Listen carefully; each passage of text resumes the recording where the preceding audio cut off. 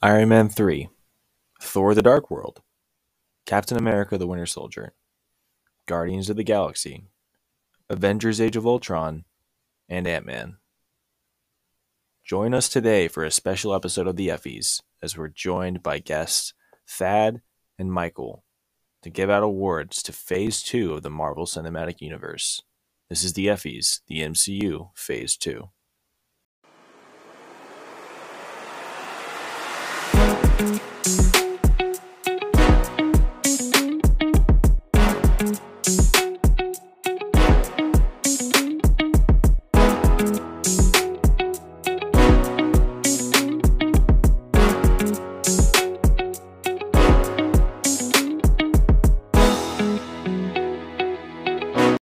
Hello and welcome to another episode of the Planet Fantasy Podcast.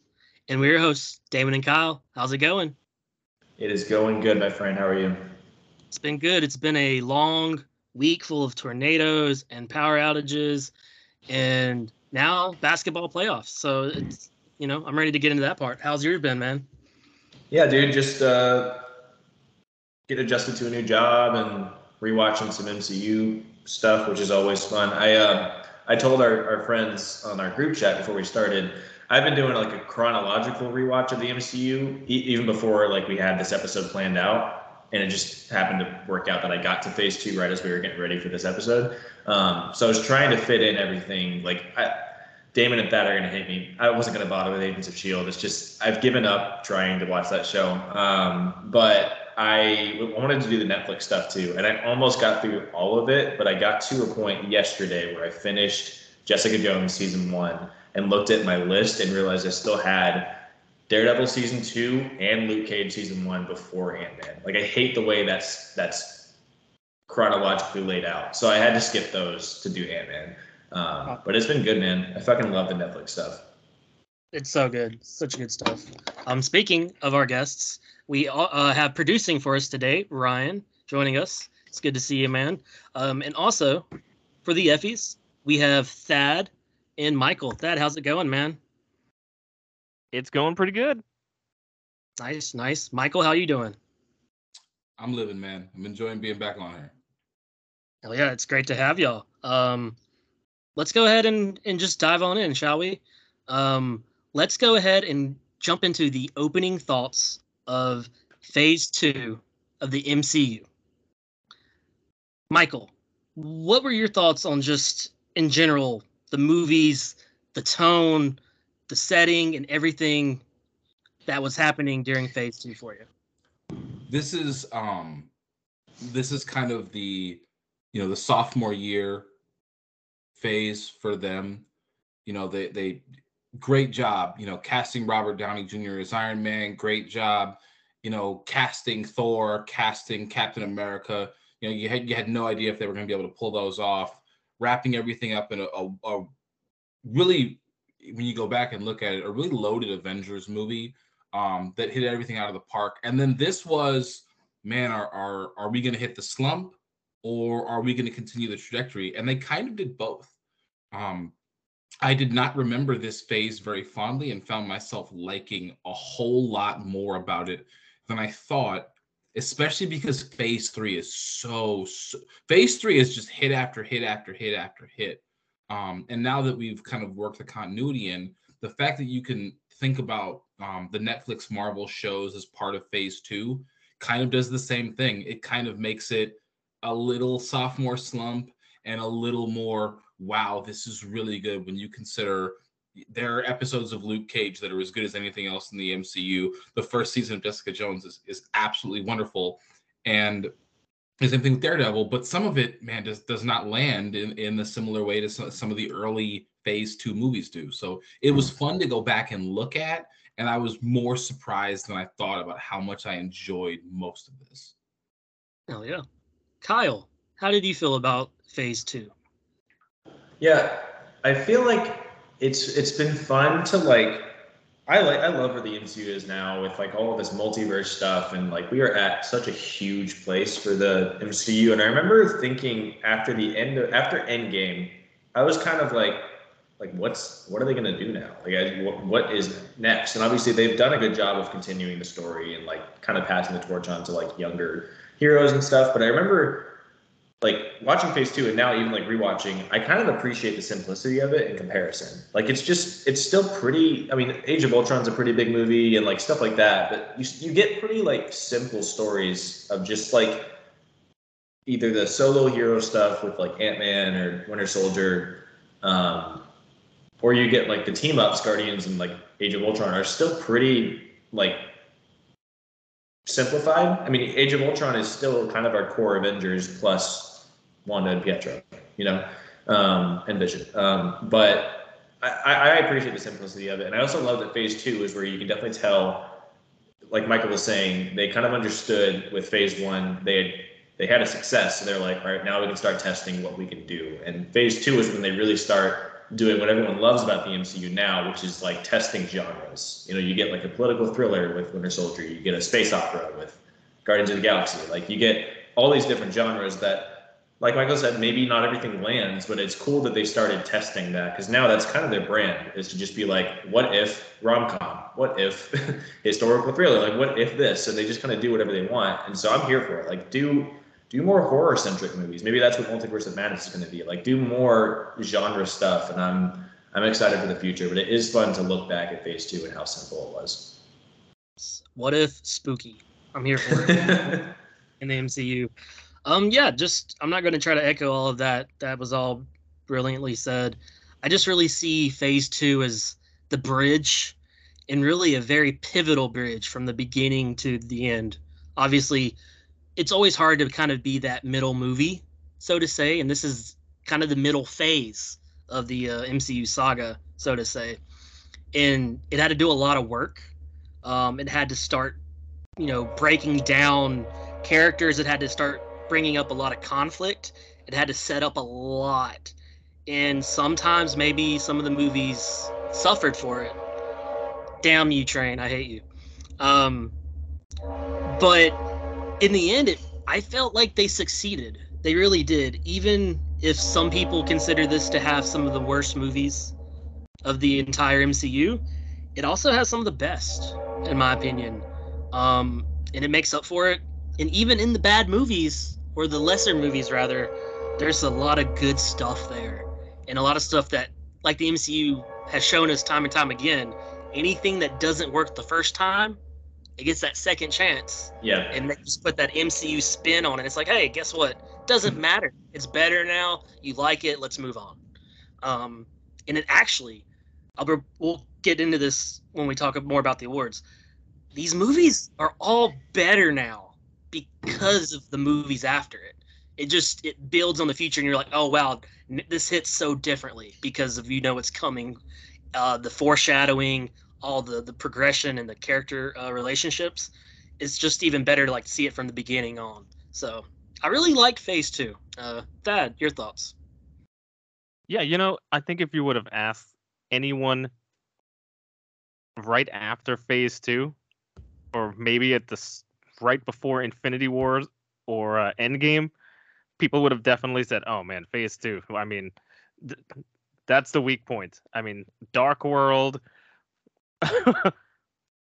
Ultron, what are they going to do with that? There's nothing important that happens in those movies. and then you see Endgame and you see Infinity War, and then okay, like you said, we've got a lot of foreshadowing, we've got a lot of stuff that they've kind of just brought back and kind of forcing you to look at it and kind of reevaluate, like, look, see, it was good. It was good all along. We meant for this to happen, and you were all wrong. Basically, yeah. That's Feige being like, I've always been right. All of you have been wrong. Well, I think there's a bravery in, unlike maybe some of the other properties that we've covered, in saying, hey, maybe we didn't hit it all the way out of the park with this one. Maybe we should incorporate this or circle back around to it in future properties. And I mean, WandaVision really does a number. It puts a whole bunch of Band-Aids on Age of Ultron and some of the sillier stuff in that. again, like my favorite Dungeons and Dragons campaign gone wrong, Thor: The Dark World, there's a lot of stuff that circles back around to things that happened in that. I mean, the way they depicted the ether, the way the ether plays into Infinity War, and even the way that like the multiversal stuff, the appearances, the way like in the preview for Doctor Strange Multiverse of Madness, where the kind of the cubes are coming apart as he's fighting that one scene, that they're all circling back to the way the ether was presented in Dark World. And I think there's a bravery in not saying we're just going to retcon this and act like it never happened, but saying, hey, we'll find a way to go back and explain this and make this make more sense. I really like the way they've done that. Hell yeah. I love that. I think we are all in agreement that it's time to give out some awards. Let's do this. And the nominees for What If are... All right, the What If Award, kicking things off with a brand new addition to these Effies. This was a suggestion by Thad himself. This is gonna be a lot of fun, kind of an experimentation of like what, phase 2, like you said, it's fun to look back, but what do we think could have happened if something was different? The casting choice was different, if a directing choice is different, whatever, plot line. So Michael, kick us off. What's your nominee for the What If Award? Wow. Listen, I'd like to apologize to all the ladies out there, because my what if is in the grand tradition of Marvel taking the most compelling villains they have and killing them off in their solo movies. What if they killed the Winter Soldier? Wow. You know what? And you know what? We're in the multiverse now, so there's a whole lot of speculation about whether Michael B. Jordan's Black Panther, Eric Killmonger, can come back. There's a lot to be said about the fact that Tony Leung's what is the dad's name in Shang-Chi? What's his? I can't remember his character's name. One of the more compelling Marvel villains, a wonderful, nuanced performance by a father and a husband living with grief and everything. That guy's dead and gone. We can't have him come back and have another turn. So what if they had just done the same with Bucky? He's pivotal to the Wakanda arc. He's amazingly important to Cap's story. He's the catalyst for how they did Civil War, right? Civil War in the comics is a little bit different. It's a lot different, but he's kind of the impetus to what splits the team in a lot of ways. I think he has some of the. I'm still the person out here all alone with my flag in the sand, saying that the Falcon and the Winter Soldier is probably top 3 of the Marvel shows that have come out. I still really, really, really appreciate that one, and he has some of the most important lines in that. Kyle, I know you are too. I'm Fuck just you. saying, me and you were holding the flag simultaneously. That's right. I just Flag smashers. They've gotten a lot of mileage out of the deep respect and friendship and love that Steve Rogers has for Bucky Barnes.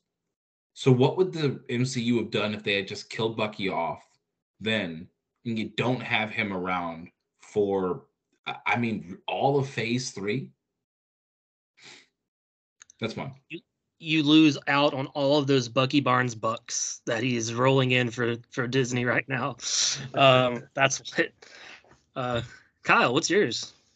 All right, let's see. I'm actually glad you did that because it makes me feel better about mine. I'm going to go kind of a different route, though, because I think it directly affects a character arc that was already prominently featured. But I'm going to go with what if Pepper Potts had died in the end of Iron Man 3? And I know we're not here to kill people off for the fun of it, but I think this is very important because going into phase 3, say what you will about Iron Man 3, I certainly will because it sucks. Tony goes into phase 3 like very changed and kind of wanting to settle down, and that's because of Pepper. And he's already pretty volatile in Civil War and going forward. But imagine if there's no Pepper in that scenario. I think that first of all, the lines would be drawn much clearer in what side people took. Like a lot of people like to say they're Team Cap just because it's like the popular option. But like, here's my hot take: Team Cap is just as wrong as Team Iron Man is in Civil War. I'm sure we'll talk about that more on the Phase 3 episode. But I think if there's no Pepper, that pushes Tony off the ledge in a way that it happened with Pietro and Wanda. I think that he kind of goes the Wanda route, loses his kind of link to humanity, his chance at a family. You don't get him getting a family in Endgame. So that I feel like that also affects his choices, because Endgame was like he was completely centered on getting back home to his family. So I feel like he would be a lot more reckless. I feel like we would just have maybe a closer to a demon in a bottle story arc kind of Iron Man that they tried to attempt in Iron Man 2. I'm not saying this because I don't like Pepper. I honestly don't like the way they have used her, because I like her as a character. I think they just kind of have wasted the character. But I just think that if she dies, because there is a big fake out that I'd forgotten about until I rewatched the movie. There's this big fake out at the end of the movie where you think she has died. And I just think that would, one, it would kind of answer the criticism that a lot of people have of the MCU sometimes, especially during Phase 2, that there's just no consequences to these movies or no stakes. And of course, the MCU has now rectified that with stuff like Infinity War and No Way Home and stuff like that. There's definitely stakes and consequences in these movies, but I feel like in Phase 2, that was not really the case. So I feel like if you kill someone as crucial as Pepper, yeah, that just sets Tony up for a really interesting character arc and trajectory that I think would have been compelling to watch. So That's a lot of branching off on that one. A lot of stuff could happen with that. The better question is, if this happens, does Gwyneth Paltrow remember any of her time in the MCU? Wait a second, was I in Hawkeye? Kyle, just admit it. You wanted to kill her off sooner so you can get some of those funky smelling candles just It's a few true. years earlier. It's true. I wanted stock and goop. That's what I wanted. Goop stock. Thad, what's your nom? All right, well, there's so many that I have to choose from. I could go with a casting one, I can go with a directing one.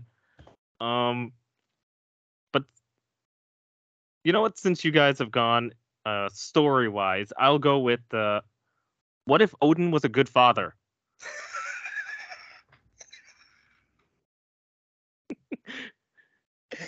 Oh. What if Odin was a good father? Does Michael's beloved Rene Russo get got? Do we get Loki? I mean, does Hela come back, and is she the one that like kills Thanos like right off the bat? Like, what are we getting here if Odin is just a good father? I would like to argue that that's more of a just MCU what if instead of a strictly Phase 2. Just saying, that's a bit of a cheat. That's an amazing one. What if Odin was awake is the bigger question. Yeah. What if Daddy Odin was just not sleeping all the time? Okay, well, let's see if I can beat that then. I have two really good ones. I'm surprised one of them isn't off the board. Now I have to choose. I'm going to go with the fun one, because I always think I like the story ones because it actually changes a lot. The other one, I don't think it would have changed too much. What if our guy Pietro actually, decided, oh wow, I can actually run faster than these bullets. Let me move Hawkeye and this kid out of the way so we all don't die. That terrible way for him to die, for one. But also, what if Pietro did not die? We get a lot of difference in the future going forward. Wanda's story, how different does that change? And also, we get Pietro. We get a story about Quicksilver. How do they implement him going forward into the future? What's he doing during Civil War? Who does he side with? Do we have like him versus Wanda going at it in Civil War? Does he end up dying anyways in the future at a more inopportune time? There's a lot that could happen, but I just think we should have gotten at least another movie with our guy. I like Aaron Taylor Johnson. He was fun. He was really good in Ultron, I thought. And it's just as far as the character goes, I thought they didn't need to kill him off. So that's my what if. And now for the voting, Michael, who you going with? I'm gonna stick with mine with Bucky. Although yours is super interesting, and I'd want to clarify: if Pietro lives, does Clint die? Because I think Clint dying, giving Ultron some stakes. You trade out one like no powered Avenger for a powered Avenger. What does that do to the Hawkeye series down the road? How do they implement Kate? That one has a little bit of legs to it if you trade those two. But I just do think that because of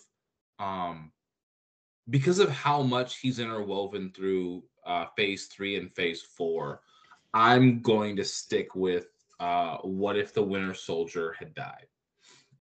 All right. Kyle, what are you thinking?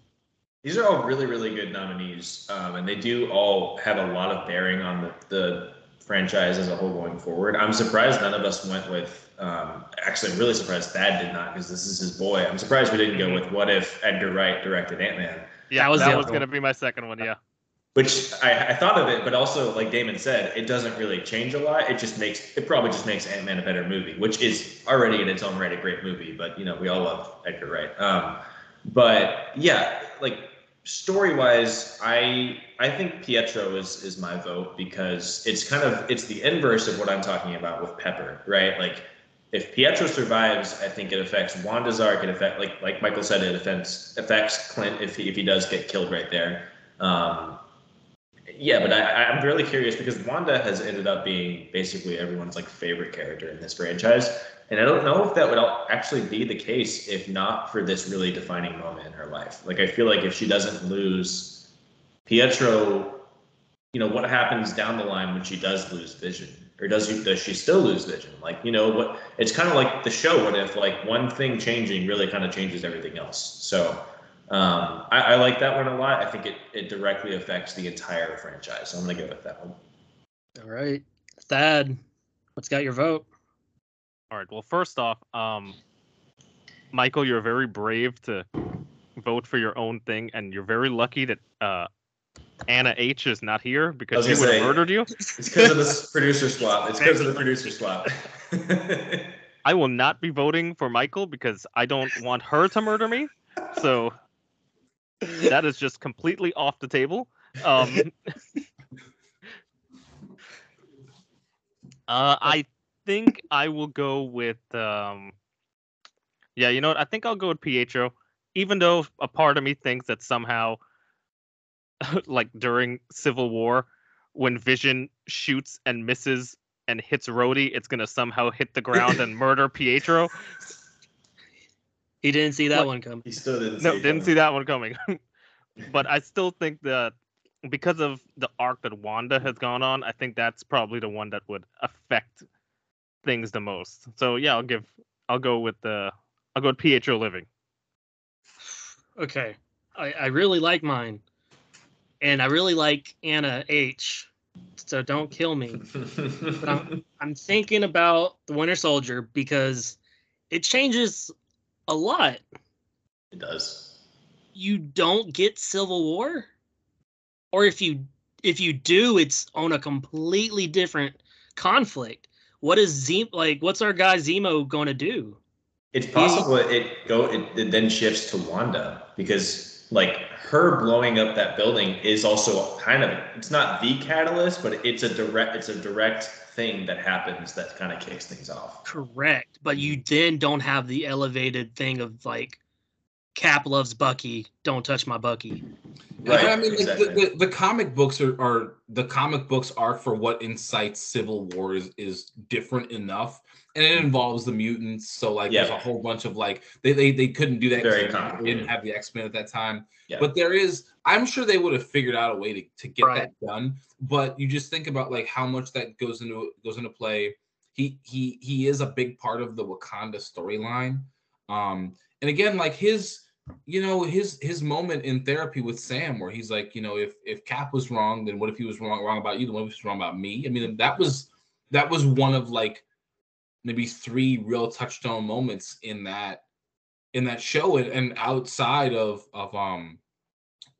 you know, of the kind of like the classic, my favorite line in maybe all of the MCU, that's one of the most important and best acted moments in all of the Marvel TV shows. So Yeah. if you lose Sebastian Stan as that kind of, he really is like your 3-and-D guy. He can fill in anywhere. He's a super soldier. He's a powered hero. He's the kind of glue that keeps a lot of these different characters melded together. His chemistry with Anthony Mackie as the Falcon is underrated. You don't get that "can you move your seat up" moment.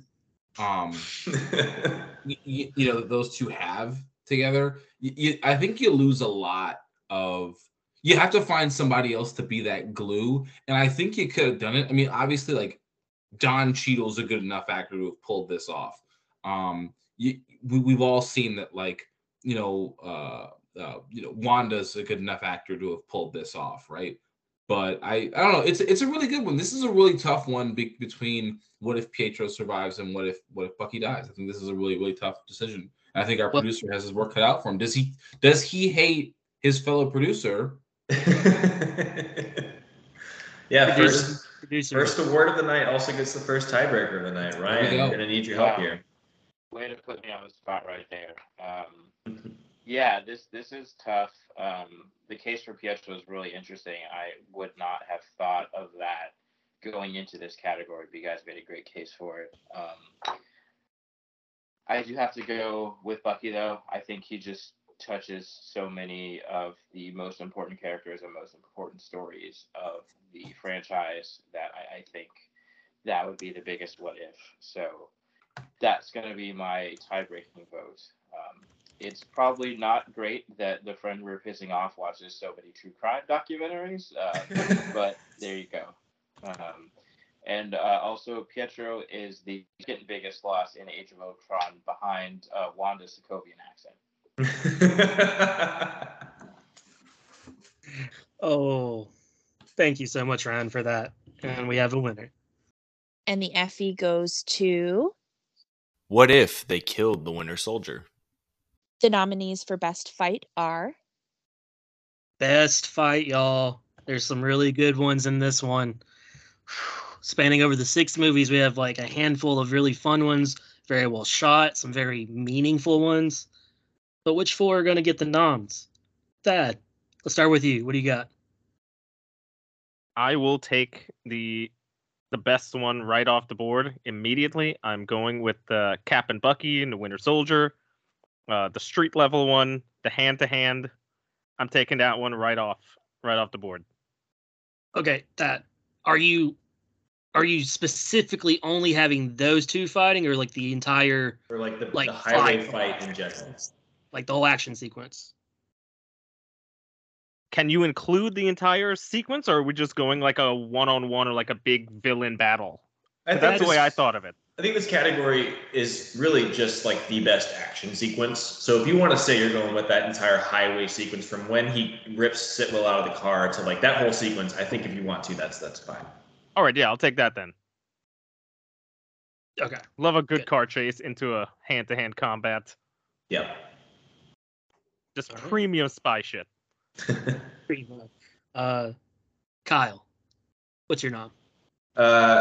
It's tempting to not. Most of my honorable mentions are all from the Winter Soldier. So just for variety's sake, I won't go with the other kind of obvious one from Winter Soldier. I'm going to go with. We're 2 categories in, and I'm already going to start defending Age of Ultron. I'm going to go with what I'm going to say is not only my favorite action sequence in the MCU, it's probably my favorite opening to a movie in the MCU, and that is the Avengers ambushing Destructor compound in Age of Ultron. We'll talk about this more with other awards, but I think Age of Ultron is so special. Messy as it is, I think it's so special because it is the only Avengers movie where our Avengers are a unit and a team. Like the first one is them coming together and figuring out how to work together.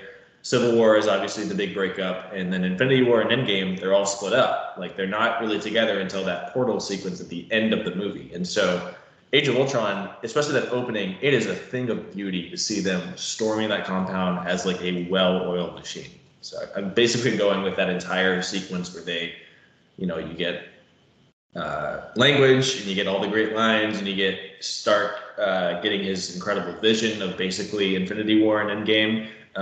Just that entire sequence, you get to see Wanda and Pietro's powers for the first time, and it's just a great, great way to introduce the movie. All right, Michael, what's yours? I don't. The only answer to this is the Winter Soldier street fight, the highway fight. That's the only answer. It's the only one that I wrote down for propriety's sake and to be a good sport. And I'm not going to vote for the one that I voted for. The absolute best action, and this is as somebody that's like moderately trained and skilled in close quarters combat. That scene is beyond good, and I'm gonna geek out on the assault kit that the Winter Soldier is wearing in that part, because it's insane. For the sake of naming something else, I'm going to name the entire defense of the planet from the Dark Aster at the end of Guardians of the Galaxy. You've got the Nova Corps linking their ships together, and what that costs all of them. There's real, you've got like literally like thousands of pilots that die in that scene. You got the assault on the Dark Aster. You've got Gamora fighting Nebula. You've got Groot's sacrifice. You've got the dance off, and you've got the reveal that Star-Lord is more than he seems. You get so much character. You get so much heart. You get comedy. You get tears in that sequence. It's probably the only thing that rivals that for pure action spectacle. So I'm gonna put that one on the board, knowing I'm not gonna vote for it. Dad, you got the chance to pick the only one that really matters here. So yeah, I'm going that one. I'm gonna go ahead and get the other option for Winter Soldier on the board. The fight on the ship. You get to see our girl Nat. What? I love the fight on the ship. I absolutely love the fight on the ship. I do too. I just go ahead, but I'm going to mention the other obvious one that none of us have picked. Go ahead. Keep going. That I considered that something I was going to talk about that later. Just okay. All right. I'm sorry. Go ahead. The ship, I think, it's such a great opening, and this is when I fell in love with Captain America. Like, not only this movie, but this scene. You see that our guy Cap essentially watched a bunch of like mixed martial arts and all modern fighting movies and technique. He picked up some stuff since Avengers, and he just looks so sharp out there. Just him and the shield is just one. It's shot so well. It has that like real cool spy aspect to it. Nat's doing her thing. Then we have the showdown with Batroc, which is just, it's short but sweet. It's really great. And I don't know, I thought it's honestly probably one of my favorite beginnings of a Marvel movie. So yeah, I had to get that one on the board. I know which one you're talking about, Kyle, but yeah, we'll talk more. Okay. Voting time. Thad, are you voting for the one that Michael thinks is the only option? I certainly am. I'm voting for the the Cap and Bucky fight. All right, Kyle. Yeah, this better be a clean sweep, or I'm leaving the call right away. It's the highway fight. It starts with what I think has become one of my favorite memes in the entire MCU, which is it's like a freeze frame shot of Bucky ripping the roof off the car and Sam like looking up. And they made this meme when Falcon and Winter Soldier start, and it was like, oh, look at how these two dumbasses met for the first time, and it's like ripping the roof off the car. It's that you get. Really, everyone gets to shine in a specific way. You get Nat kind of taking on Winter Soldier. You get Cap obviously fighting, and then getting the phenomenal reveal of Bucky being Winter Soldier. You get to see Sam fight for really the first time in the movie. It's just glorious all around. It is done so well. I vividly remember seeing this movie in the theater, and this was after the other obvious one that we're not allowed to talk about until Damon talks about it later. So I was already fully in, but I was like, this scene happened, and I was like, these motherfuckers know what they're doing. Hadn't seen Community yet at this point, so I was like, these Russo brothers, they're gonna make it someday. And I was just fully into this movie at this point because it's just a really like intense, well executed sequence. So this is the only option. All right, Michael, tell us why your vote is the bridge fight.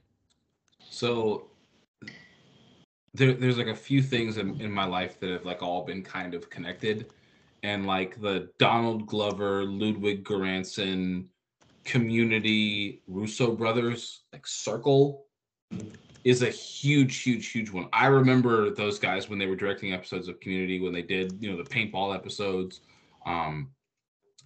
The thing with this one, in addition to the Winter Soldier's kit, which I'll get to later, you get a really, and unlike a lot of other Marvel movies, you have a really strong spatial understanding of where everyone is when this happens, right?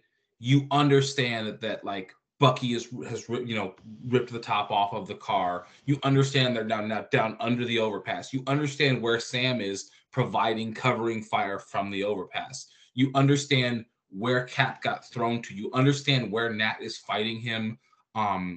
It's as close to the bank shootout in Heat to where they're calling in exactly what streets they're on in downtown LA. It's as close as you get to that, because a lot of other fights, because of the nature of superpowered individuals, are, well, I don't know exactly how far they are from each other, or how far this is, or how fast can Captain America run because he's running under this. You really get a sense of what's going on, and you get, this is when people talk about they depowered Bucky, this is what we remember. You remember him taking on 2.5 Avengers, and along with coordinating the tactical team, all of the hand-to-hand, all of the firearms stuff. There's nothing like this in this phase of the MCU from an action standpoint, although there are other things that are phenomenal. I think that Kyle, the one you put up on the board of that initial fight, the raid on Strucker's compound, is very cool and very fun. You get the kind of the team up moments, but this is the one where you get, it really helps to characterize where Nat and where Steve are in terms of, wow, what happens when they have a threat that can kind of take on both of them, and how they have to work together for it. Okay. Before we get to the sweep, it is a sweep. Don't worry, guys. I want to mention one fight we didn't even ever bring up, which I felt like was a really big deal when it happened. And like, it's just not ever talked about. Watching it again, it's like, this is a really good fight, but it's just, I don't know, there's something missing to it. And it's the Hulkbuster fight. Yeah, it's good.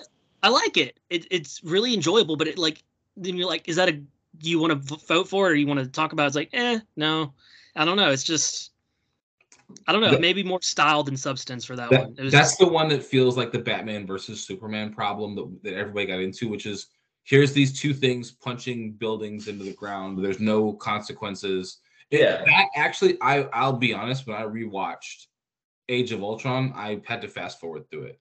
It's a little too long. It is. It is. It's a version of what they would do better with Iron Man's different suits later. I actually think the better action sequence is all the different suits at the end of Iron Man 3. I actually really don't like the Hulkbuster fight at all. And that could be this might be the opening salvo of Mike's obtuse takes, MCU version, but I really don't like that fight at all.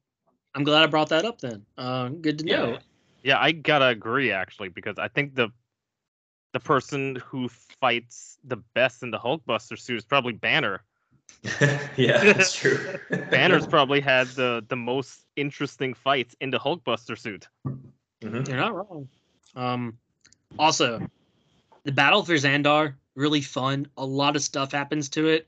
And of course, I nominated and voted for a similar kind of thing in Phase 1, the Battle for New York. Right. Very long. So much happens in it. Like, it's almost like, is that like almost too much? I really like that. Best part of that entire sequence, though, it's the Yondu darts. It's just so fucking cool. The first time I got introduced to that weapon, I lost my god. It was the coolest weapon in the entire MCU. God tier OP weapon right there. Yeah, absolutely. The Strucker compound fight. Oh, was that? I was saying I appreciate y'all voting to get us some brownie points from Anna by immediately giving Bucky some shine the round after we killed him off. Right after killing him. Oh yeah, we know what's up. We know what we're doing here. The compound fight, like Kyle said, really great. The fact that the Avengers are actually a unit. They're fighting so well together. We get some of those awesome tandem moments. Thor's hammer on the shield just blows them down. So The good. one tracking shot is beautiful. It's so good. It gets me hyped up. All the moments with the twins. You have the one Hydra agent who's like, "It's the Avengers." Yeah, he's like, "Guys, what's wrong with y'all? We're about to die." Like, It's like when Stark is like, "It was a good talk," and the guys on the ground are like, "No, it wasn't." It's really good. All these are really good ones, but it's the highway bridge fight for everything that y'all said. Bucky with the knife, some of the smoothest, cleanest knife work right there. The brutality of it, like he's just rough with it. Like everyone's getting thrown around, everyone's getting beaten the hell up. There was gunfire, really, intense. Good action sequences use as much space and all the space that it has to its full potential. This does it all. It moves a lot of action. You have all the players in it, and you get the reveal. Bucky, who's Bucky? I just love it. One of my favorite moments of that movie. So yeah, I've got a distinct movie thing. Just quick, that I watched a movie in the theater. And right when that reveal happened, there was literally the same time a woman next to me who could clearly never seen or read any of the comics. The mask comes off and an audible gasp with, "Oh shit, it's Bucky!" And she's like, she stands up and she's pointing at the screen. Yeah. So Thad saw this movie with producer Anna H. That's how they met. Oh man! All right, that's a W. Let's move on. And the Effie goes to Natasha, Sam, and Captain America take on the Winter Soldier and Hydra on the highway. And Captain America, the Winter Soldier. For the Best Quote Award, the nominees are... All right. Next up, Best Quote. Lots of great lines in the MCU. Lots of quippy one-liners and meaningful, dramatic shit. So Damon, kick us off. What is your best quote from the Phase 2 of the MCU? There's some good ones. I always go back and forth to go with the really, really profound, meaningful ones and the stupid, silly ones. This Phase 2 really is when we got the comedic tone for the future of the MCU. We got Ant-Man, Guardians. Iron Man 3 is on a different level of quippiness than Iron Man 1 and 2 is. I mean, if you do have Shane Black. And it's just, it's like this heightened level of humor throughout on almost all of them, other than I'd say Dark World. Dark World is dark, and it is what it is. I like it more than a lot of people, though. Still, I'll say. And this is just one of the quotes that like people still say today. It's from one of the breakout characters of Phase 2. Nothing goes over my head. My reflexes are too fast. I would catch it. By our guy Drax, the Destroyer from Guardians of the Galaxy. Oh, such a great line. He has many, but that one is just chef's kiss. Michael, what's your nom? It's funny because the best quotes for me, I had 2 from Guardians and I had 2 from Ant-Man. And I'm going to use my other one from Guardians here because I think that I won't forecast too much. I have a lot of love for that movie. And it's when, they're in, nowhere. And they're asking, why did you go back and get the Walkman, and what happens to people, and you don't dance, Gamora, you don't dance. And I'm going to tell you this story about this hero named Kevin Bacon and this story called Footloose. And he puts the headphones on her, and it's playing a song that I heard coming from my parents when they were cleaning in my parents' bedroom, which is fooled around and fell in love, and their fingers intertwine, and they get close. And she goes, "I know who you are, Peter Quill, and I am not some starry-eyed waif here to succumb to your pelvic sorcery." I just think that hits so close, not so close to home. I don't want to reveal too much about what's been going on with me lately. But the start of their relationship, the start of their, she's obviously like, this guy's an idiot, but there is a smoothness to him, to Peter Quill, and even someone who's a, cybernetically modified assassin is not immune to the charms of mid 80s love ballads. And the fact that she gets so close and then has to pull herself back, that's just a fun moment. That's a fun quote that's stuck with me since the first time I saw that movie. That's a good one. Dad, what's yours? All right. Well, my quote is actually also from Guardians. But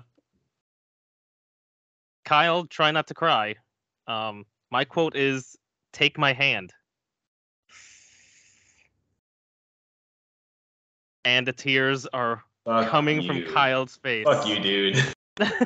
That is my I think that is just such a great emotional beat in that movie, and right from the beginning you get it, and then right at the end, and them intertwining with his mom and Gamora, and just the "take my hand." It was just, that's the best quote for me. That's a good one. It's got layers. Kyle, what's yours? All right, so I'm basically banned from picking one from Guardians. Sorry. No, it's okay. I'll mention them in honorable mentions. There's two I also love from Guardians, but now I'm torn on like a serious one or a funny one. Yeah, I'm gonna go with one. I'm torn between two from Cap. They're both really, really badass lines from Cap. One's a little more generic, so I'm gonna go with one from Age of Ultron again. I'm not going to vote for things from Age of Ultron for every award, I promise. But this is a great one, and it just, at this point, I'm pretty much sure most of us were already sold on Cap after Winter Soldier, and so him kind of being the leader in Age of Ultron was more convincing. This is at the end when they're defending Sokovia, and he's on the radio talking to his team. He's giving a speech about fighting off the Ultron bots, and he says, "You get hurt him back. You get killed, walk it off." Just such a badass line, and totally like exemplifies who Cap is as a person, as a soldier, as an Avenger. Like, I love it. It's just that is him to a T. That's basically another version of "I could do this all day." And yeah, I love it. Is everything that Steve Rogers says just a variation of "I can do this all day"? Basically, yeah. I think so. I'm not complaining. Those are some good ones. 3 Guardians, 1 Ultron. What are we going with? I don't know what I'm going with. I'm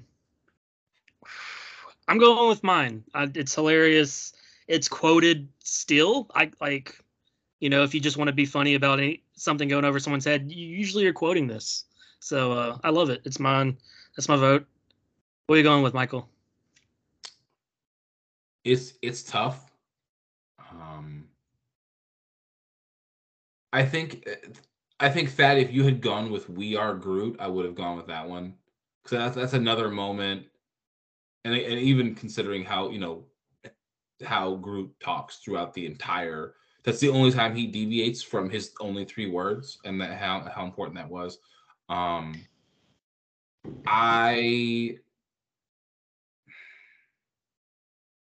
gonna go with Kyle's, because I think that's harder to pull off. I think you're right. The breakout character from Guardians, outside of Baby Groot, is Drax. Finding someone with the physique who could pull that off, who could deadpan that type of line is important, and that's the more important character discovery in Phase 2.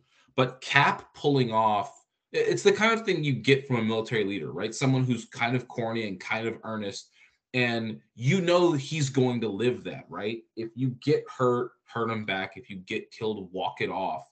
is the type of dumb thing you could write that for any football coach in any movie, anywhere. But the type of coach that can deliver that is special. And I think that in a much maligned movie, his ability to... You gotta remember, Chris Evans was a clown before. I mean, he was the clown from like Not Another Teen Movie. Not Another Teen Movie, clown, Johnny Storm. The fact that you got that this guy had this in him, and again, I'm very excited for the third and fourth phases of his career. I know a lot's been written and said about like, well, there's no more action stars, there's no more movie stars, everybody's just in a Marvel movie.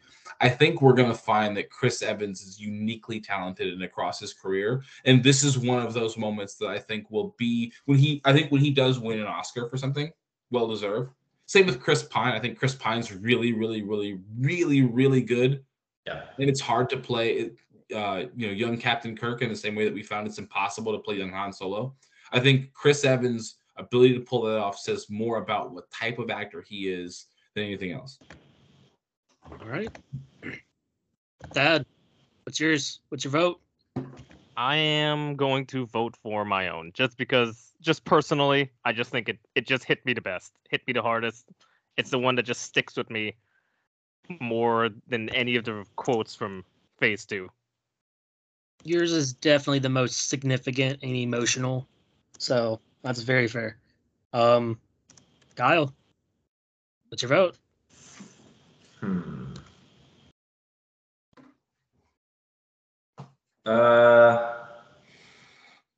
This is tough. I think I'm also going to vote for the Drax one. I think that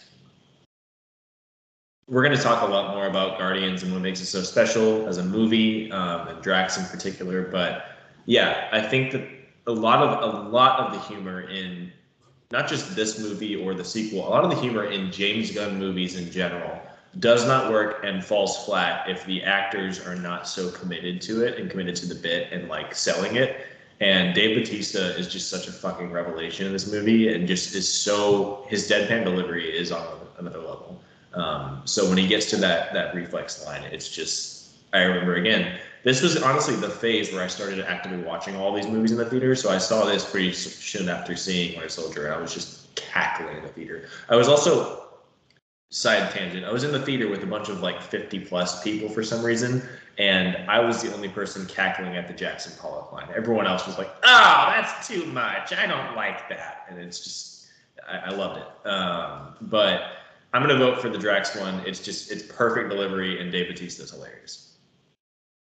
I remember, hearing the Jackson Pollock line, I'm just like, does Peter know anything about that? And he would have remembered who Jackson Pollock was. I don't know, but it was funny. Also, you just gave me, I didn't have to say it before we forget, James Gunn, Dave Bautista, Bane movie. Hell yeah. Put him in the Suicide Squad. Or just put him in the Suicide Squad for the next second one, and he could be like a big part. Him and Bloodsport playing off each other. Idris and Bautista? Ooh. Okay, we need to move on. But Dave gets the W. Can I mention a couple honorable mentions, though? Because there's a lot of funny ones we left out. Yes, please. So Baskin Robbins always finds out is something I always say. Our guy Dale in Ant-Man. And then one that is so obscure and no one even knows what I'm talking about when I say this, but it's my favorite MCU character of all time, and it's in the first Guardians, and it's when they're trying to figure out whether they team up or split up, and Rocket is so exasperated and starts going, "You're making me beat up grass," and is just kicking the grass, and is so, that to me says everything about who Rocket is and why he's my favorite character. There's a lot of good quotes in Phase 2. Guardians is just full of them. All right, let's move on. And the Effie goes to... Nothing goes over my head. My reflexes are too fast. I would catch it. The nominees for the Easter Egg Award are... An award for the season. We are recording this the day before Easter. You are listening to this, or it's dropping several days after. But the Easter Egg Award, these are always chock full of them, whether you go different movies within the MCU, Marvel Comics. So fun to talk about. Kyle, what's your Easter egg nom? I am torn. I am always a big advocate of the deep pulls to comic references. So I'm torn between one that is kind of like that and one that I just think is really funny and was a really clever nod to like pop culture in general. I think I'm gonna go with that one. So back in the 70s, from I think it was 75 to 80, there was a cast member on SNL by the name of Garrett Morris. Really, really funny cast member. I think a very underrated cast member during that era. He did a sketch called Halloween Party where his character showed up as Ant-Man, and hilarity ensues because no one knows who Ant-Man is. Flash forward to 2015 during the Ant-Man movie, and what do you know it? Someone falls on a cab, and the cab driver is Garrett Morris, like however many years later. And it ultimately doesn't matter in the grand scheme of things. It's just this fun little, like, in a universe that already does these really great, like, cheeky nods to Stan Lee in every movie and these great cameos. It was fun to see a different kind of cameo to another guy who, like, is just a pop culture person. I don't know how many people even would have picked up on that, but I think it's a really fun nod to, like, if you're a big fan of just the comedy genre and SNL, it's a fun little nod to someone from the past. That's really cool. I did not know that. Michael, what's your nom? I have an honorable mention that I want to shout out, which is pretty interesting. One of the police officers in Ant-Man is played by Wood Harris. Yep. Who he is. Most people would know as Julius from Remember the Titans. But he was also Avon Barksdale in The Wire. Mm-hmm. And Kyle still hasn't finished The Wire. Shut up. And I just want to make sure that the inversion of him playing a police officer, I think, is interesting because that show is so influential for showing that not all the cops are good, not all of the criminals are bad. Right. And also it shows that Kyle is bad for not having ever fully watched The Wire. But I think the one that I'm going to go with, which was so important, and again shows the level of commitment and level of foresight that they had, is the trip to Wakanda in Age of Ultron. Again, you're going through all these dossiers. We're trying to find out where Ultron would have gone. Okay, what's this? It's a brand. It's a obscure dialect. Wakanda. We've got to go there. We've got to meet Claw. You see Claw getting his hand cut off. That becomes a plot point. And his mechanical arm being the sonic blaster made out of vibranium. So I just think that, like, them knowing they were going to go there eventually, and they were going to expand what the Marvel world looks like, knowing then and dropping that there. I think that's my favorite Easter egg, is knowing that that's in there.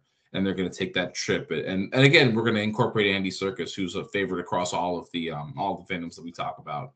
A truly, truly underrated actor who I think is going to get a Lifetime Achievement Academy Award in the future. But that, I think, is my favorite one for connecting the universes together. All right. Thad, what's yours? All right. Well, this one I never picked up, although, to be fair, I wasn't really ever forced to rewatch Dark World until this. But I never picked up that when Selvig is writing on the board, it's written 616 universe, which is the multiverse theory, just all the way back in Dark World. Just Earth 616, just right there, right on Selvig's board. I love that. I love that the MCU essentially is just like, yeah, we are the 616, when they still don't claim it in the comics, do they? Or is it considered the actual universe in the comics? They call it the 616. The 616 was a fan-driven thing that Marvel kind of smartly just adopted. Did they? The numbering system. But yeah, it's canon in the comic books that and again, this is another thing, because Miles Morales comes out of the Ultimate Universe, which is a different one from 616, and the crossover for how they got him into the main continent. anyway, let me. I'm going to turn the nerd down about 2 or 3 settings here, but yes, that's the main Marvel universe. Okay. So I'm going to go another one that is definitely more on the comic side. Another Age of Ultron, Nom. Dr. Helen Cho, the geneticist in Age of Ultron, who is unfortunately forced to help our guy Ultron, is the mother of one Amadeus Cho, who is known as essentially the predecessor of our guy Hulk. As Bruce Banner, he becomes Hulk. I think his another name of his is Brawn.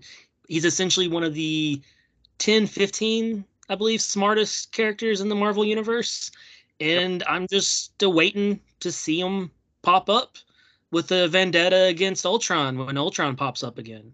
So, yeah, I really like that one. Shout out Nagini. Oh my God, that is. Is that the same Is that actress? Nagini? It's the same actress, yeah. Wow. I never watched that trash movie. I don't blame you. That's surprising. I didn't know that was her. Okay. So we have an Ant-Man and 2 Ultrons and a Dark World. Easter egg. What's going to get the W? Kyle. I'm gonna go with the Wakanda shout. That was my runner-up in case in the wild chance someone else snagged Garrett Morris. But yeah, I think the Wakanda shout is awesome. I think that the MCU was really good about that. In hindsight, of being like, here's a throwaway line to something that you nerds are gonna pick up on, but it's not gonna matter. Don't worry. And then 5 years later, guess what? It matters. We're going to Wakanda and we're making a Black Panther movie. Joke's on you. And it's a great shout. I mean, there's a lot of stuff like that in Phase 2. You get like Sitwell name calling Stephen Strange, and you get stuff like that. But I think Wakanda is the one that like my ears pricked up when I heard that in the theater, because I was like, oh my God, please give me a Black Panther movie. And that wasn't the case yet. We didn't even know he was going to be in Civil War. So that's a great shout. And I'll take any excuse to see Andy Serkis get his arm chopped off.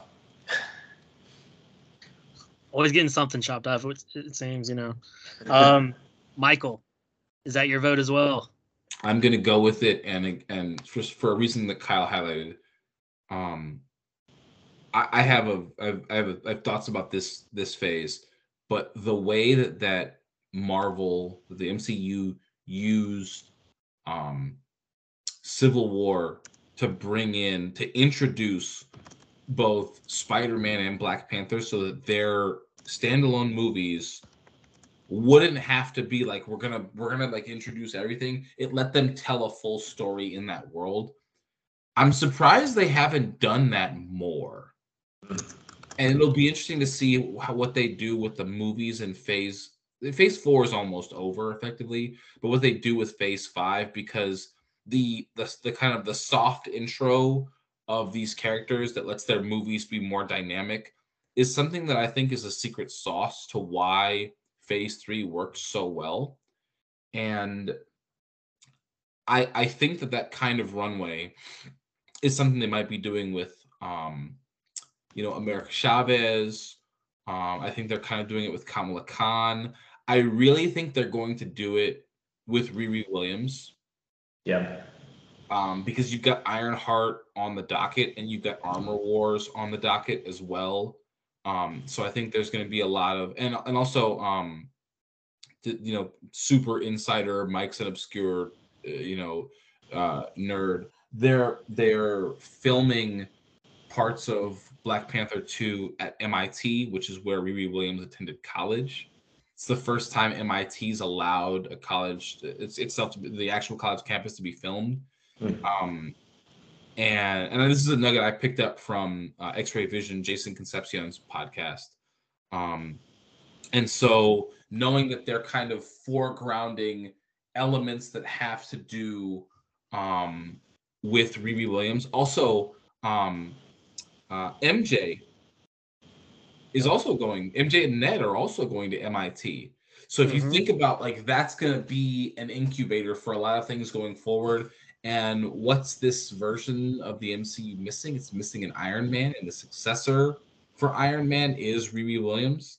I think with with all of the drama going on and all of the angst around what they're going to do with the new Black Panther and what's going on with that, I think that in a way that they did here with just foregrounding Wakanda, I think they're kind of laying the tracks for what's going to happen with the rest of the MCU, who their core characters are going to be, and including something we've all been anticipating is introducing the mutants. Yeah.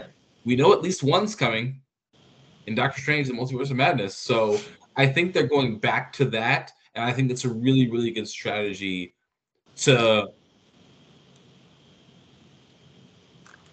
introduce characters in movies that are not their own. And this was the first time they really did it. That's why. Okay, you brought up so much that I want to talk about that has absolutely nothing to do with the awards. Just run over through real quick. I could see a future rivalry happening between our guy Peter and Riri for the affection of Ned and MJ. They become her new friends, and then Peter meets them all. That's the new rivalry in the future Avengers right there.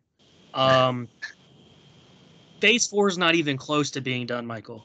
There is Multiverse of Madness, Love and Thunder, Wakanda Forever, The Marvels, Guardians of the Galaxy Volume 3, and the Christmas special, Quantumania, and we don't know, though, if Fantastic Four and Blade are going to be in Phase 4 or not. All those others that's interesting. Okay, are confirmed for Phase 4, though. All the other ones, that's like 6 movies at least. It just feels like so much shit has already happened in Phase 4. It's a lot. A lot of shows. It's really given us a lot more content to chew on. That's a good point.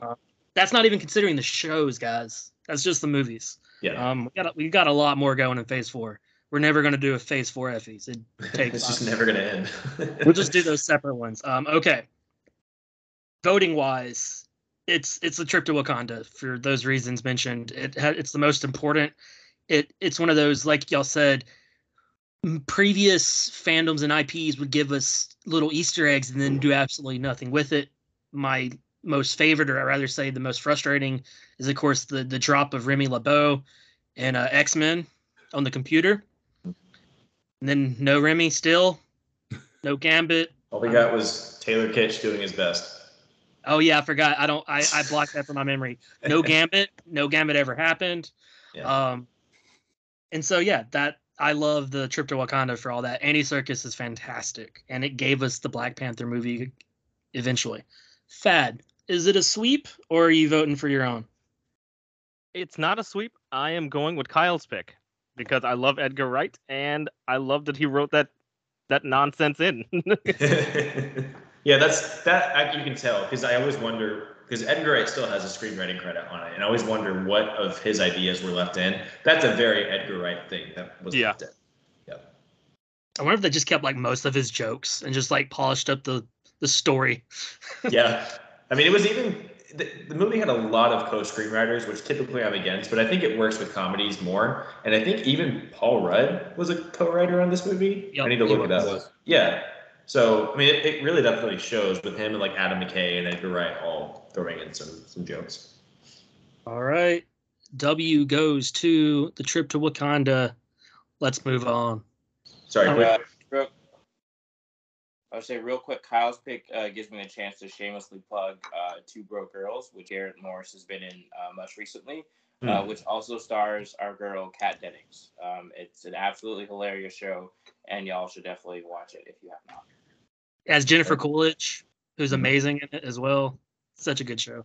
Great shout. Also, shout out to one that, again, didn't really matter, but it's fun for the Pulp Fiction fans. Ezekiel 25:17 being on Nick Fury's grave in Winter Soldier. Great touch. Great touch. I love that one. And the Effie goes to... Everyone Takes a Trip to Wakanda and Age of Ultron. And here are the nominees for the Class Bully Award. All right, on to Class Bully. That is the best antagonist, best villain in Phase 2. Quality kind of ranges in this phase in terms of villains, but yeah, let's kick it off. Damon, what is your nominee for the Class Bully? Thank you for giving me first, because I'll get one of the good ones out the way. I'm going to go with my guy Ultron. I like giving love to Age of Ultron. Kyle and I are fans of the movie. I just every time I watch it this time. Okay, real quick tangent. In that first hour is one of the best hours of the MCU. So good. And then it starts slowing. It starts slowing. It starts dragging. It starts meandering. And then we get to the Hulkbuster scene. And then everyone's mileage varies for the rest of the movie. I enjoyed the Sokovia parts and the scene on the farm. I really like that. The Nat and Bruce stuff is. I don't know what was going on. I don't question the relationship. The relationship could work, but what they did with it didn't make any sense. But that has nothing to do with our guy Ultron, who was just born from the Mind Stone and Tony's freaking ego, just not being able to help himself. And what's born is just this super AI. It's just like, I love this opening scene with him and Jarvis. It's like, what is this? Oh, you are all of these other programs have never worked, so I don't really know why you're here. Oh, where's my body? Where are we? And it's just James Spader's cadence and voice works really well. I think they got a really great actor for Ultron.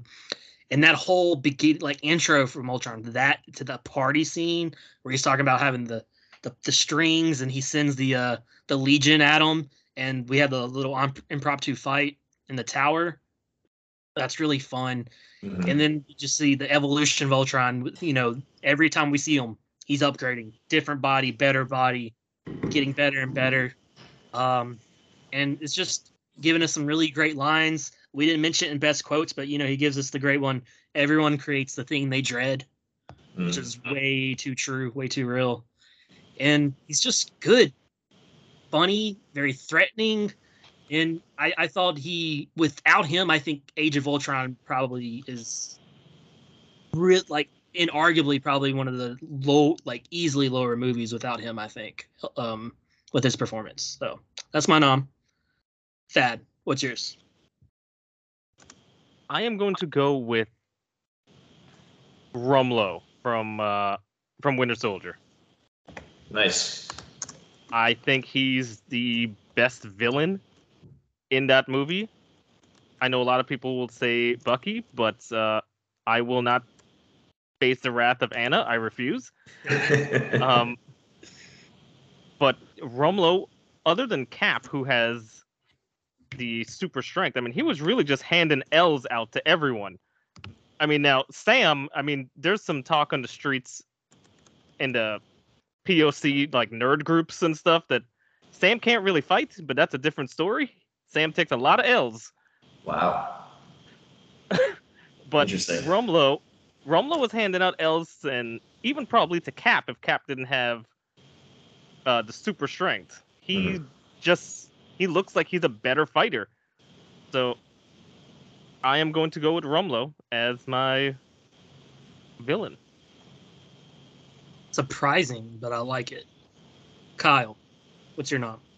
Yeah, I like it a lot. Shout out to Frank Grillo, who just knows how to play a dick really well. I love that dude. He's really good at that. You took the two that I really wanted. Like I said, the quality really ranges with villains in this phase. I'm gonna go with one that probably not gonna vote for. I don't think he's that strong of a villain, but it's kind of the stuff that I'm left with at this point. I'm gonna go with Corey Stoll as Darren Cross, Yellow Jacket in the Ant-Man movie.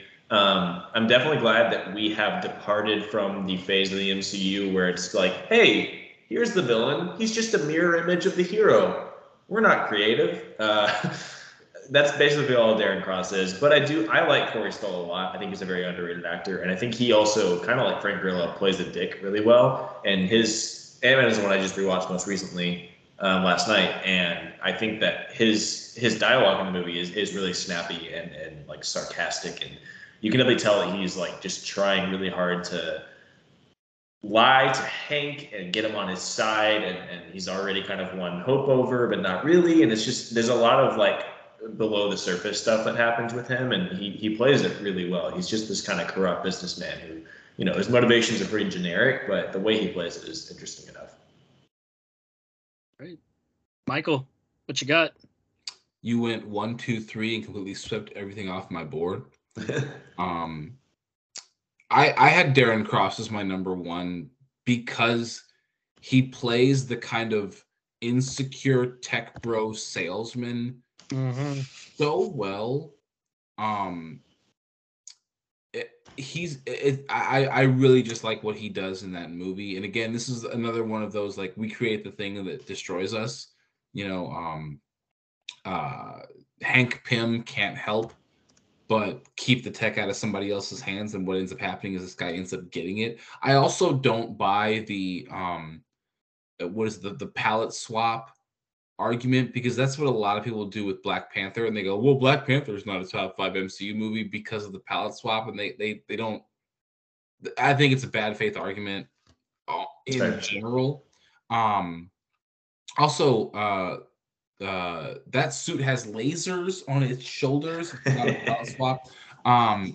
At this point, there's not really anything left. I'm going to throw out. I'm going to put Bucky in here. I think Bucky as a villain is compelling. The Winter Soldier devoid of a heart and a mind is a very, very effective killing machine. He got the drop on Nat when Nat was like the no shit Black Widow. The no remorse Black Widow. That's pretty impressive. I'm going to put him in there because the rest of the board is hot garbage. Malekith is a fucking joke. My kids in our D&D game would make fun of him. I think they wasted Lee Pace. Yeah. I think Ronan the Accuser is the type of thing that can work if they build a trilogy around him. They didn't explain what a Kree was, so how do you know what a Kree heretic is? It's a weird thing they explore it. And then Iron Man 3 is compelling because Tony's dealing with PTSD, and oddly enough, that's a kind of a prescient thing, right? What happens when the heroes have to deal with the mental and emotional cost of what they do? That's a weirdly important movie now. Just not great. Also, what the Mandarin. I mean, we've already talked about what the Mandarin did in that movie wasn't great, and Shang-Chi did a really good job of kind of like, instead of pretending it didn't happen, talking about it and addressing it. The Trevor Slattery thing's funny, but how do it's a whole bunch of different things. I know where my vote's going, but I'm going to put Bucky on the board just because that's the only quality villain left in this phase. Unlike Phase 3, which is loaded. With very compelling that's gonna be tough. people who I would rather watch than most of the heroes in that phase. Yep, absolutely. Okay. Really good ones. So for one, Darren Cross is just like, when we talk about villains, there's always like there's different types, of course, and he's one of those villains, not where he's very dangerous and threatening and could like beat you just down. He is the person you just want to punch in the face. He's smarmy. He's a sociopath. Honestly, he does a lot of sociopathic tendencies in the movie. He's lying through his teeth constantly, just to get people, on his side or have their guards down or get them, anxious. You really see just how much of an asshole he is when he like blows up that dude. Just like he uses the tech on him and he becomes this piece of bubble gum on the ground, essentially, that he just wipes up and throws away with a napkin. It's like this dude has no remorse at all, and you just see that continue throughout the movie. He's, I think, a very effective villain as far as what Ant-Man needed. Rumlow, very underrated, I think, as what he did for the movie. I think it was a bad idea to kill him off in Civil War. Spoiler alert. I don't know why you're listening to this if you don't know that. But I think you could have done more with him because he was effective. He was one of those lower tier like henchman, but you need those really good henchmen that like stick around and do the dirty work and do all the fighting. And he was so effective at it. You know, Frank Grillo is a vet at that. I love so many of his movies. Winter Soldier is great. He was definitely on my board. As far as an antagonist, he's great because of the mystery. He has no heart. He's just like this cold-blooded assassin. He's for Hydra, you know, he's their weapon. And then the whole crux of the movie is we find out it's Bucky, and you have that emotional tie into it. The movie is literally called The Winter Soldier. The movie is about him, probably honestly maybe more so than Cap, you could argue. So I'm very tempted to vote for Winter Soldier. I'm going to go Ultron though, just because the reasons I said before. I think the movie fails without Ultron and his performance. And of course the movie is based around him as well. And I think it really gives us a conflict that challenges the Avengers. In this, I wanted to mention this before, but this is a good time. Phase 2 is about the cracks of the Avengers. You know, we have the build up, phase 1. Phase 2 is the cracks. And phase 3 is the break it down and build it back up again. Mm-hmm. And so this is really the beginning of it. You see the tension between some of the people, the Tony and Cap, you know, banter and fighting and arguing, and just also the damage the Avengers do to, like you said, the Hulkbuster scene. Tony makes a joke like, how quick can I buy that building before he literally destroys it? It's like watching that now, I was like, damn, that's Tony just making a joke about that like it's nothing. It's like, that's really like, and we really see that come to fruition in phase 3. And this is really the building blocks of it, and Ultron really starts that. Yeah, and just Spader I thought was just really fun. That's my vote. Thad, what's your vote? I'm going to Rumlow. I just think he's an ass kicker. He's the best villain in possibly the best movie from phase 2. No spoilers for future votes, but I think he's the best villain from that movie. Okay. So, Michael, what's your vote?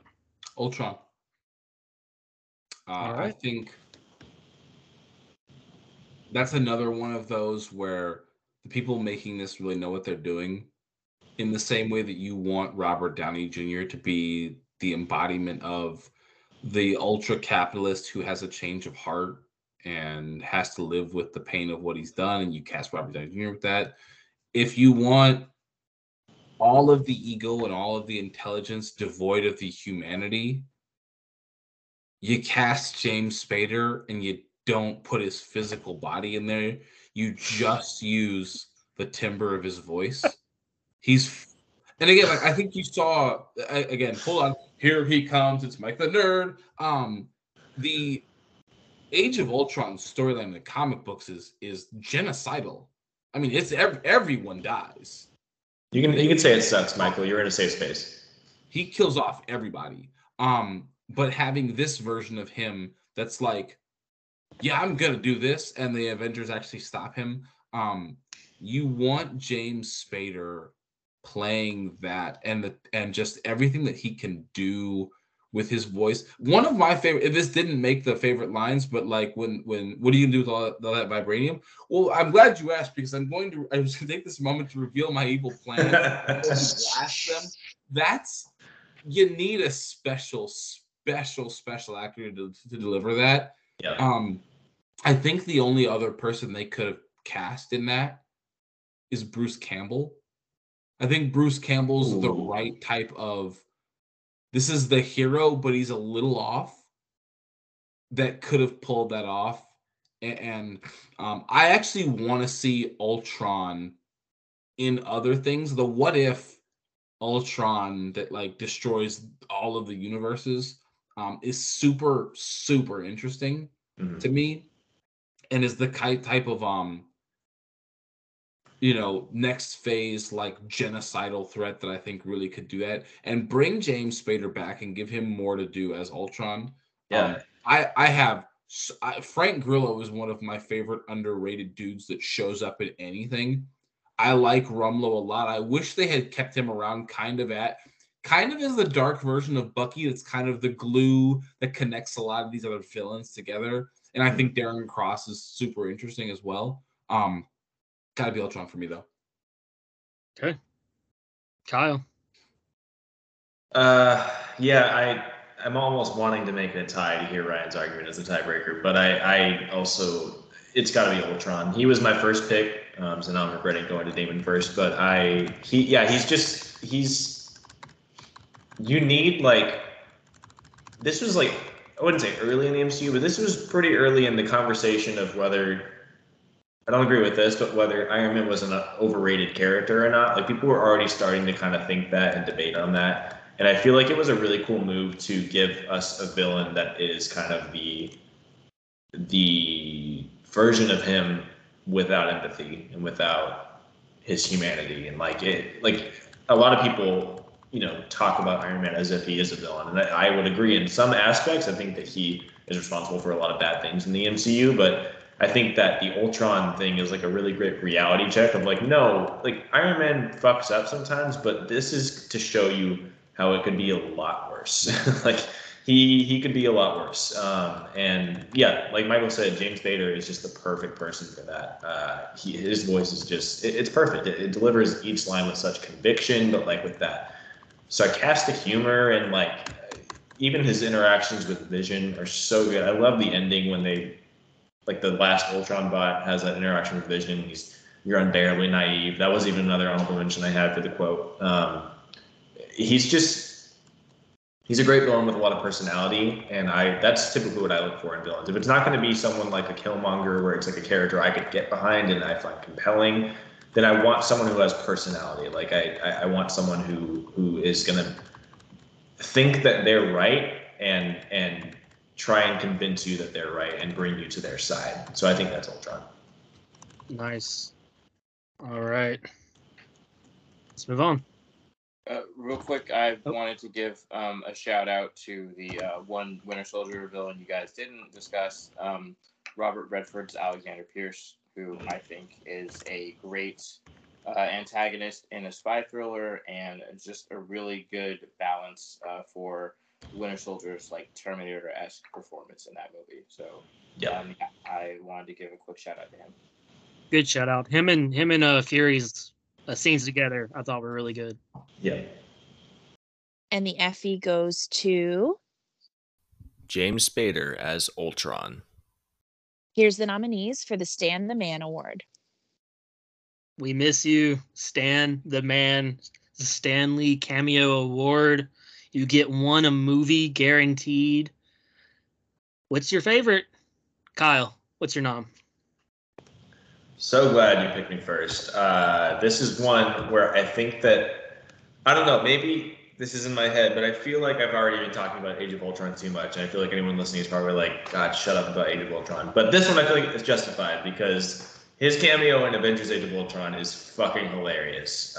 And it works on a couple levels. So you get what is probably my favorite scene in the movie is like the party scene where all the Avengers are just chilling, hanging out, maxing, relaxing, all cool. And you get, people are kind of split up in different areas. And Cap and Thor end up with these old vets, which if you watch it, I was rewatching it, and if you watch it with the context of how did all these people get to the party, it's so funny thinking about the fact that Cap was probably like, I gotta invite some friends to this party. I don't know anyone. And he just invites like all of these vets to the party that he probably talks to every week at a game of Parcheesi or something.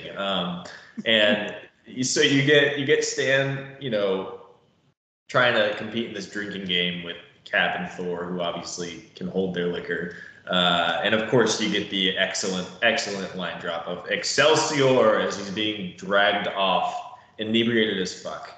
It's my favorite. I love it. You gave me the amazing visual of Steve just frequently just going to all the bingo halls and just like just playing bingo with all the nice grandmas and just them being so nice to him and not knowing it's him. That's canon. That's canon. Okay, Michael, what's your nom? It's the one from Ant-Man.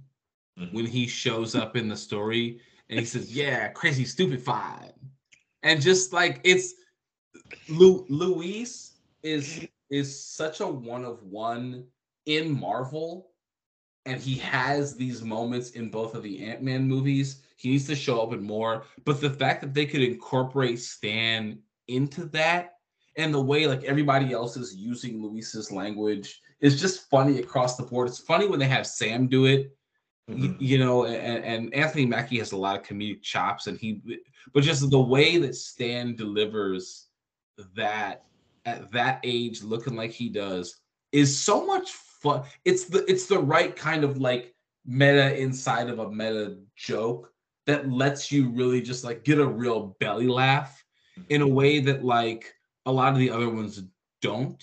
And again, the I think there's a lot of gravitas in Neither Was Omaha Beach. Give me the liquor, Blondie. You know, that's a really good one from a like emotional standpoint. You think about the guys that, you know, went through that. This one was just pure funny, and I love it. Louise, I almost regret us not doing the Wallflower Award, but it was Louise's anyways. Like, I don't think anyone was going to probably beat him. Yeah, just put it in the show notes that like Louise swept the Wallflower off, you know, like off the scene, you know, like, he's so good, and I just cannot wait for him and Katie to have a sidekick scene together one day. Two of my favorite sidekicks right there. Oh, that's a good one. God, him and Ned might be really good too. Yes.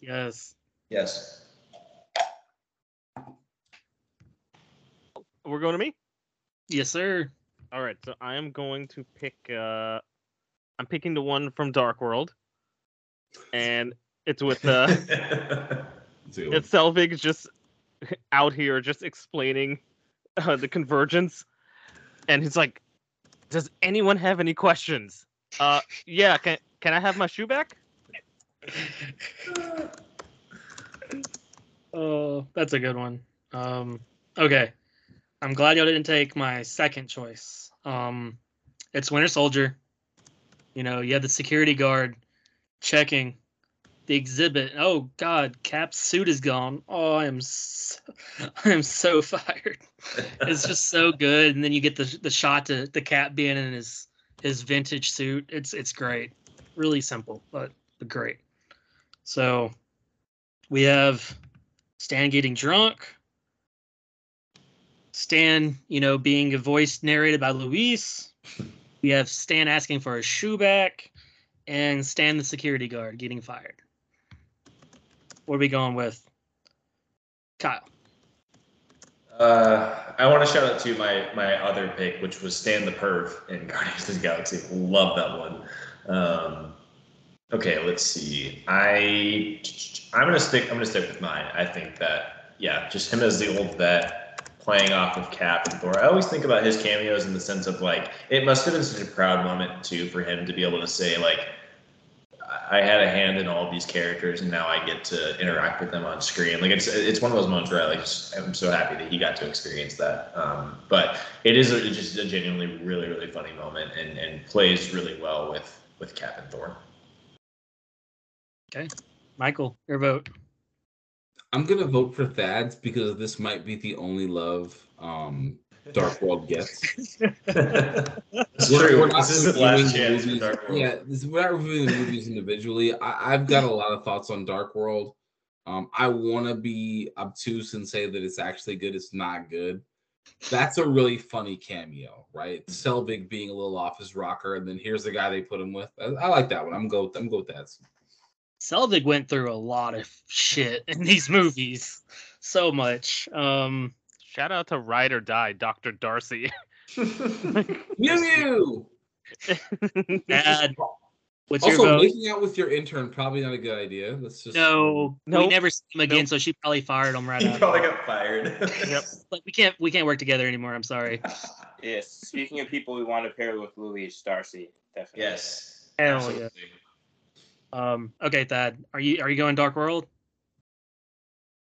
You know what? Part of me wanted to vote for someone else just so we could force Ryan to vote and we have like a 4-way tie. But yeah, you know what? I'll go with mine. I'll go with Dark World. Well, we are going to have a tie because I'm going Stan the vet gets drunk and Excelsior. It's great. He's out of it. So that's 2 votes. 2 for the Dark World. That means Ryan breaks the tie. All right, my moment to shine. Yeah, these are 2 really good choices, but I think for me the choice is pretty easy. I think I don't know if we're ever going to explore this, but I think you can make an argument this is the best Stan Lee cameo in all the MCU movies, and it's the Age of Ultron party scene one. Oh yeah, Stan, no matter what, gets the W. Excelsior. Damn right. And the Effie goes to... As a veteran, Stan is unable to handle his liquor alongside Cap and Thor in Age of Ultron. The nominees for the Detention Award are... All right, on to the next award, the Detention Award. This is basically the best post-credit / mid-credit scene in one of these movies. We get a lot of them. Less than I expected on this rewatch. But Thad, let's go to you for your nominee for the Detention Award. I'm going to go with the one that I have 2 that I was going to pick. I'm not going to pick the one that I think Kyle is going to take. But I'm going to take the other one probably from the same movie that I think Kyle is going to take. I'm going to go with Groot dancing to the Jackson 5. That was a really hard thread to follow for a second, but now I'm with you. That's a good one. Kyle, your nom. Yeah, he's correct. It's Howard the Duck, obviously. It's only ever one. Yeah, it's Howard the Duck. We're going to talk more. We're getting into the big awards, so we're going to talk a lot more about Guardians, I think, in these next couple of awards. But I just love how weird it is, and I love how stupid and goofy and silly it is, and it's so on brand that James Gunn would make a callback to Howard the Duck. And of course, it would have been enough if we that was one of my picks for the Easter egg award, was seeing him in the glass case earlier in the movie. So that would have been enough. Would have been a great kind of shout. And then the post-credit scene of the Collector mourning his loss with his dog, and you get Seth Green as Howard the Duck. Why do you let him lick you like that? Gross. It's just it's so good. It's perfect. Oh, more Howard the Duck. Yes, please. Breakup star of What If, kind of. He was great. All right. Next up, Michael. I'm going to go with the one at the end of Ant-Man. It's another Luis kind of like person jumping monologue that ends with the Civil War preview. The fact that they're looking for somebody that can shrink really small, and they're looking for Ant-Man. That was a cool connection to that. I didn't really understand why they were doing it at first, and then you realize, okay, that's actually related to Civil War. I think that one's fun. It's another chance for Michael Pena to be Michael Pena. And the fact that he impressed the Avengers, so he impressed Sam so much that it's like, all right, we're gonna bring him in for something else that connects him to the world. I like that one as a separate one. I have to bring this up. I don't want to be a stickler, but we may need a ruling. I believe that is the end of the movie, not a post or mid credit scene. Well, so the Civil War tease itself is the War credit scene. But Louise's monologue is the end of the movie. That is the end of the movie. You're correct. Oh. It's the Bucky Sam Cap scene where Bucky's then like, I'll default to that one then. I think they connect to each other. They do. Yeah, Definitely do. But shout to that ending, because also that we could have mentioned that for Easter egg. I think that gets our first canon shout out to Spider-Man, because he's really quick about it. But I think Louis mentions I know a guy that's the webs. Yeah, on the walls. Yeah, looking for a guy that shrinks. Yeah. What did he say? He said yes. Yeah, that was actually going to be one of my my Easter eggs too. It's like a shout out to Anna Akana, who really is stupid fine. Crazy stupid. But she says, we got a guy that jumps, a guy that swings, a guy that crawls up walls. Mhm. That's the same guy. Why she's just mentioning all the things that Spider-Man does. She was just forecasting No Way Home. She's like, we got Peter 1, Peter 2, Peter 3. Peter 3. Okay. I don't know why y'all have it. This is, in my opinion, possibly one of the best stingers. It tells us what's coming, what this is all about. The door's open. You see the gauntlet. Fine. I'll do it myself. It's Thanos, okay? He looks completely different than how he looks when he actually shows up. He has some work done in the meantime, but it's Thanos. It's fine. I'll do it myself. It's like, holy shit. And then from there, the anticipation, I honestly think, like, say everyone was like very mixed about Age of Ultron, okay? Very divisive movie still. But that scene, everyone's like, we're getting Thanos. Okay, cool. Everyone's like, it didn't even matter at that point. The wheels were spinning. It was in motion. It was not stopping. And the Thanos just really put the NOS on it and just catapulted it into the super, super excitement levels, I think. So that had to be mine. But Thad, what you voting for? Danson, Howard, the Duck, the trio of Bucky, Cap, and Sam, or Thanos? Quack Attack. We're going with the Duck.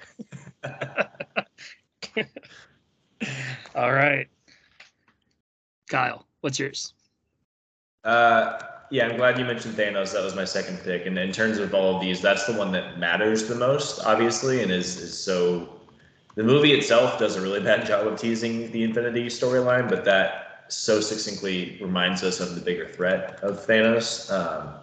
I also want to shout out one that I think is low-key underrated and very funny, and that's the Iron Man 3 one, where we learned that the narration this entire movie has been Tony basically telling, like, in a therapy session with Bruce, who's been asleep this entire time. Very relatable. I typically also fall asleep when mediocre white men are talking, but it's a great moment. Kind of a reminder that Mark Ruffalo is still there.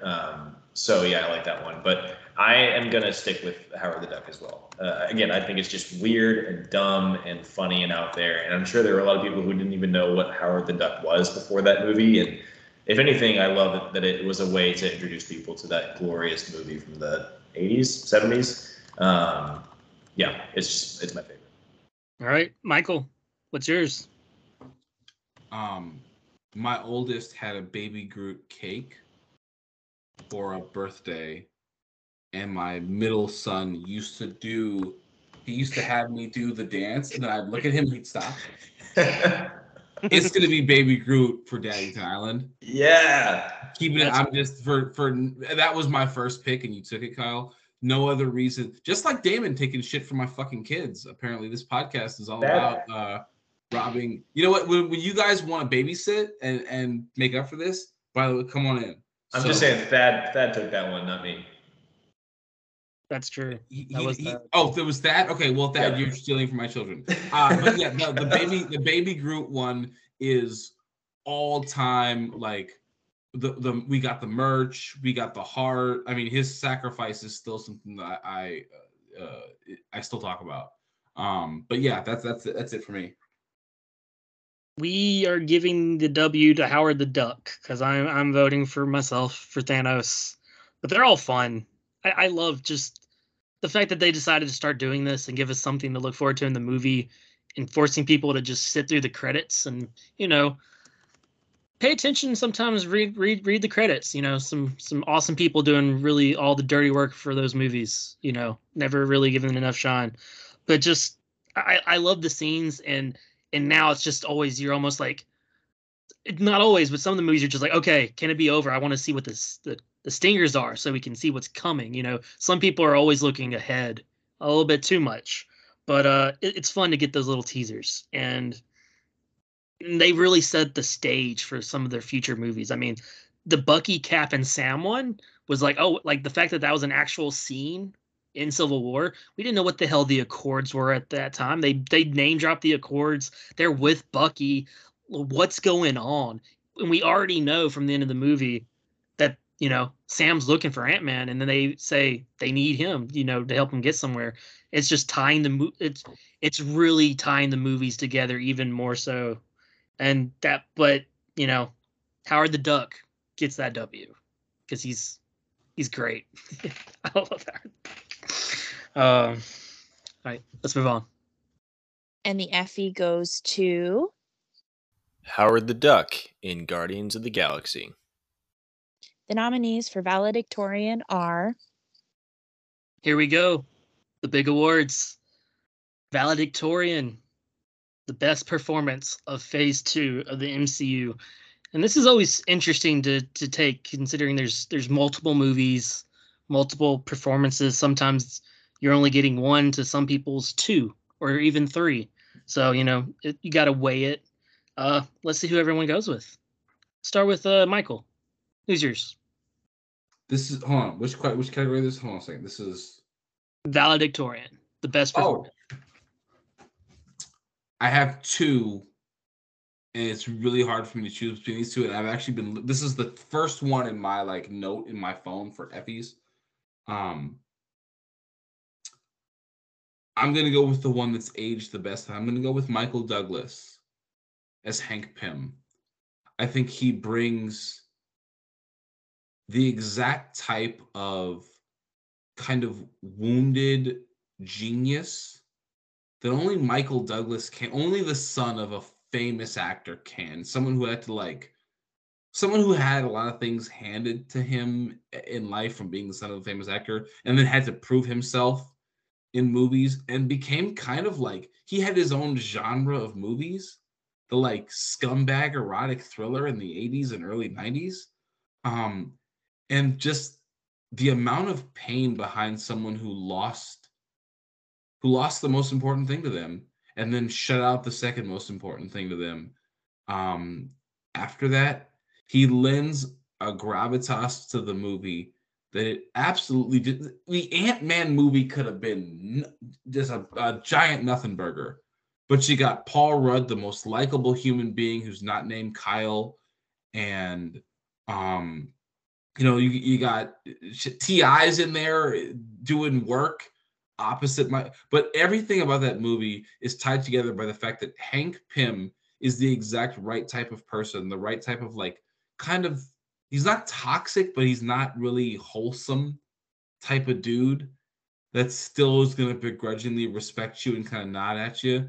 I think his work is wildly underrated and really gives that movie a core of pain that lets Paul Rudd play around it. And that's what Paul Rudd really thrives on. I like that.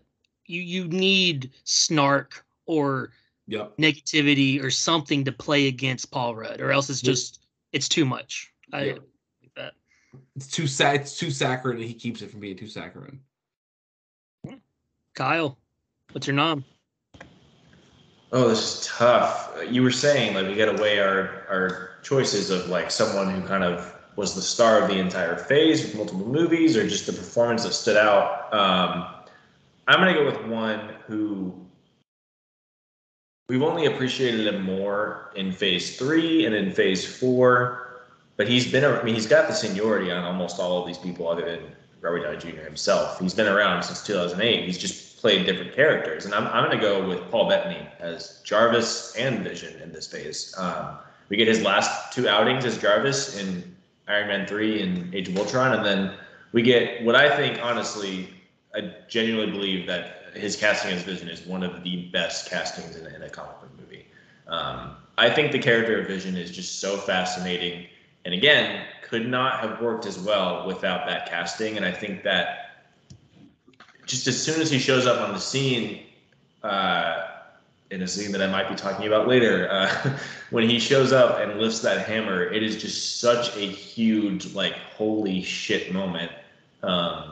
And from that moment forward, you're just in that. It's a clever way to really bring in a way of trusting characters right away. He lifted the thing that says he's a good person. We're all or good not person, whatever, but he's a good character. Like, we know he's going to be trustworthy going forward. And so you're just in on it from that point forward. And again, like in phase 3 and 4, Vision has only grown as a fan favorite character because of his connection to Wanda. But I think it begins in Age of Ultron. And I also, I appreciate Paul Bettany having, like, he's just done so much incredible work as Jarvis from the very beginning. And I think this story was told around the time that WandaVision came out, but I remember he was saying that Paul Bettany went into Kevin Feige's office when he was going to be told that he would be playing Vision with the belief that he was getting fired. Like, he thought that they were done with Jarvis and that it was over and that his contract was up. And it's just like, thank God that didn't happen. Like, thank God that we got Vision instead, one of the best characters in the MCU, and Paul Bettany just plays it to perfection. So he's my pick. All right. Dad, what's yours? My pick is I'm going with someone who we talked about as I think it was Michael who said this guy was the Human Torch. The guy was a clown. I'm going with Chris Evans.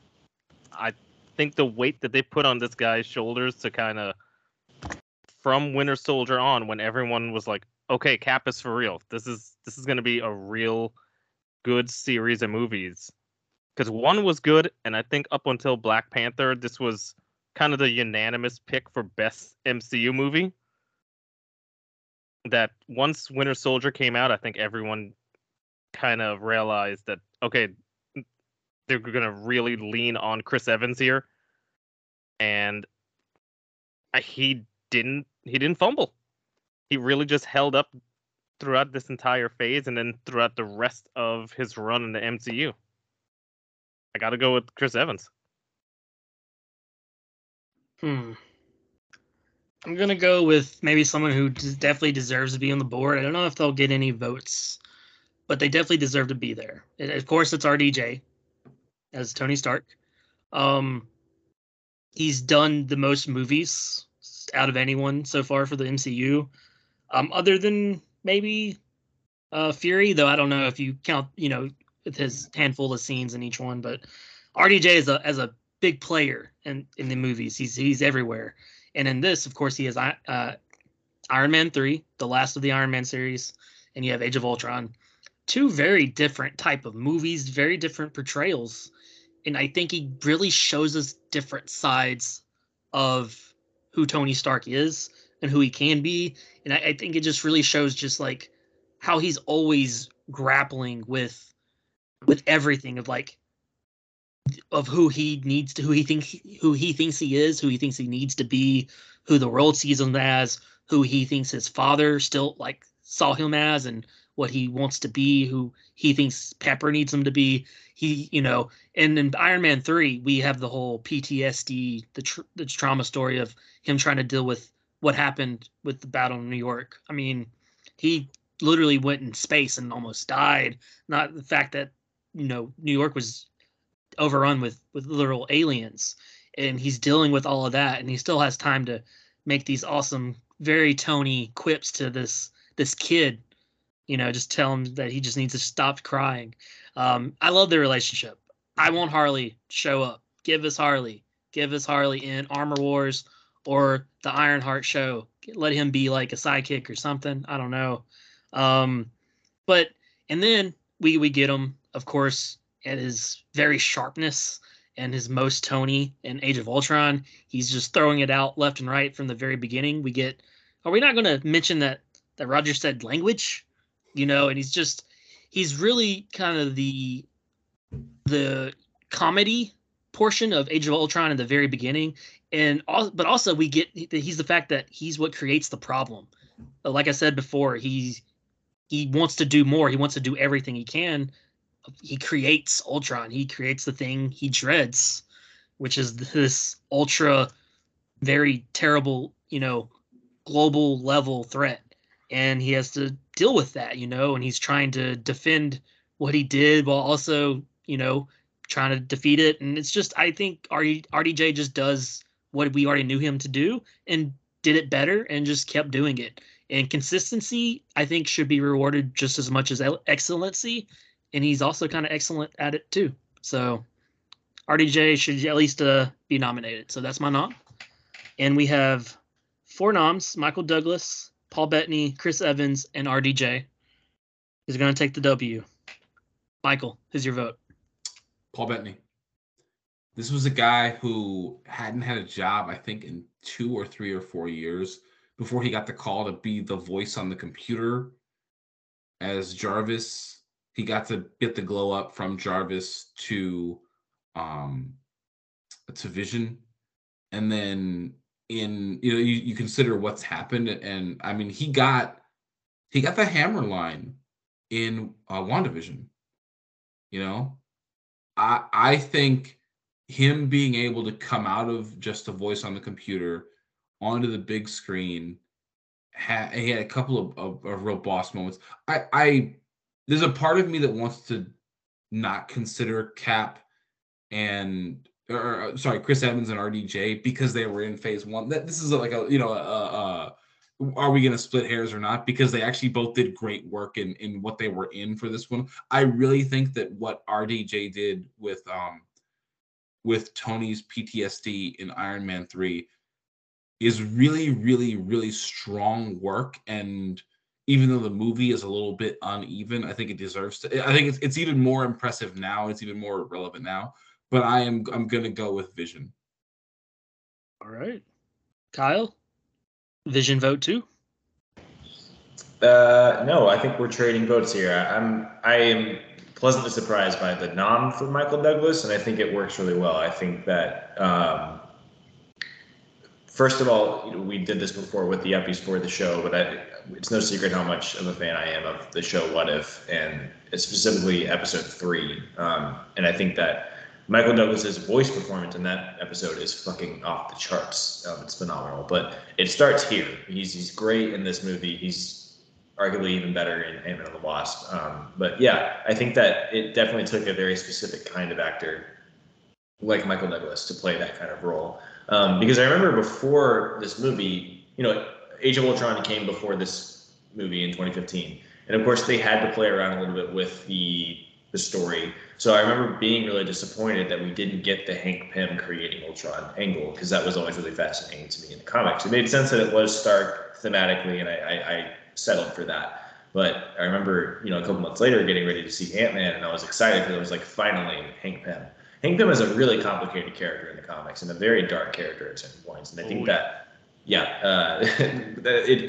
to a point where like the MCU can't go to some of the places that his character goes. And I accept that. So I'm glad that we at least get like shades of it with Michael Douglas's performance, because Michael's right. He really does like just show so much pain in his performance as this character who has kind of lost everything at the beginning of this movie.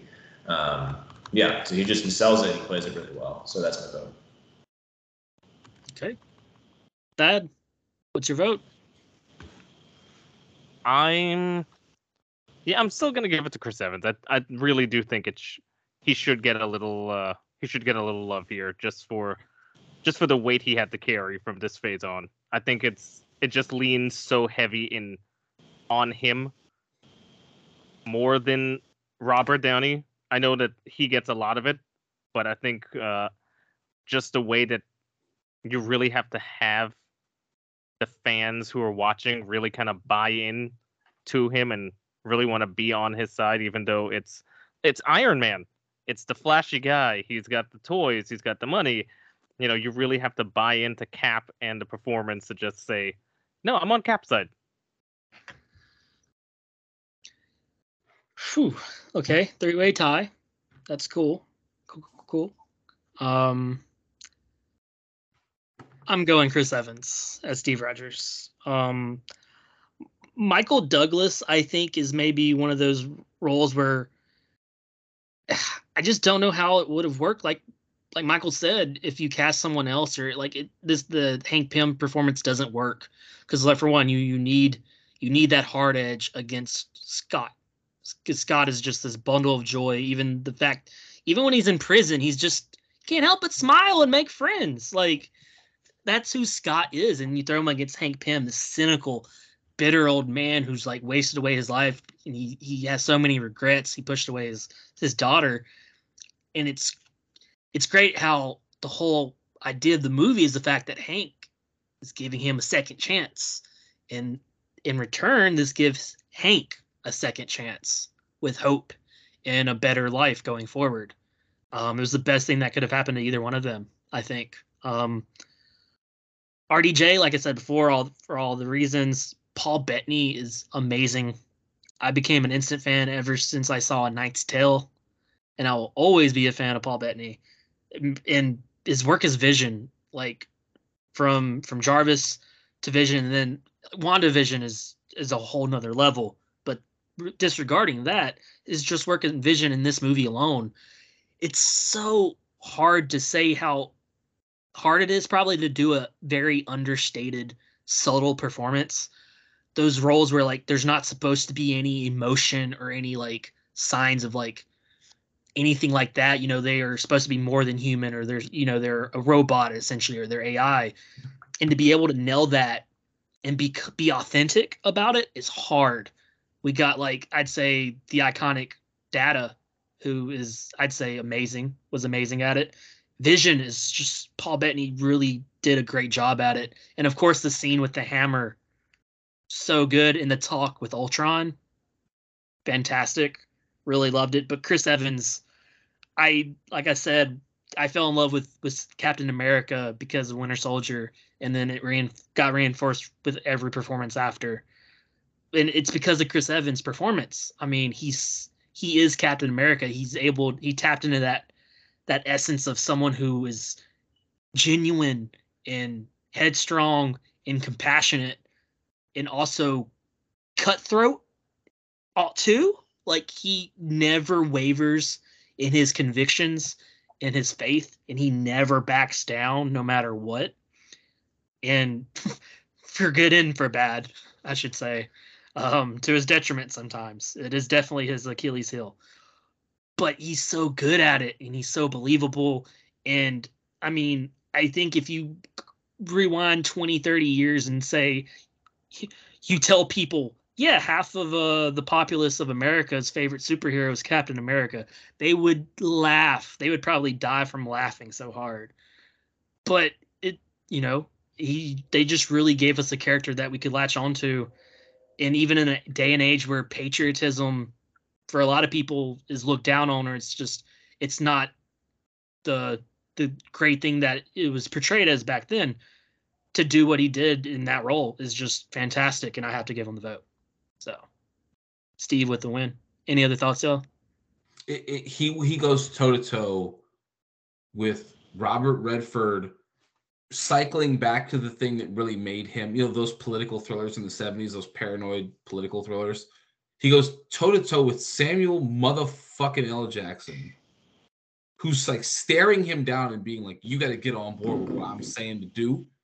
And he's like, "No, I'm not gonna do that." He has sensual chemistry with Nat, and he really does a great job of bringing the humanity to what it's like to be a veteran with Sam. Them talking about what it's like with the bed's not the bed, it's the bed.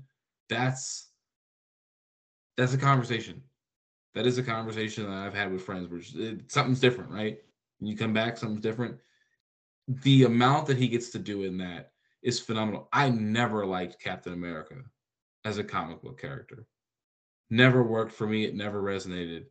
Him getting to do all of that in one movie is chef's kiss, and it's why I'm rooting for him for the rest of his career. Hell yeah. Cannot wait for his movie with Gosling. Just got to say that. Oh, yeah. The Gray Man. Looks incredible. Okay. And the Effie goes to Chris Evans as Steve Rogers. And here are the nominees for Best Memory. All right, we're on to Best Memory. This is the best moment, best scene in all of Phase 2 across all 6 movies. So, Thad, what is your nominee for Best Memory? Do I go funny or do I go serious? Do I go funny or do I go serious? All right, you know what? I'm gonna go funny. There is no way in hell this is winning, but it just needs to be said. Thomas the Train. Just being involved in an MCU fight, just destroying random people's homes, just amazing. That's my favorite memory. There's no way it Amazing wins, stuff. but it just makes me laugh every time. That's all you need. That's all you need. That's exactly why it's a great nominee. All right, let's go to Michael. What is your nominee for best memory? I was surprised that Thomas the Train didn't make best fights because Yep. the inventiveness of that entire sequence is really good. It's a terrific pick. Mine is going to be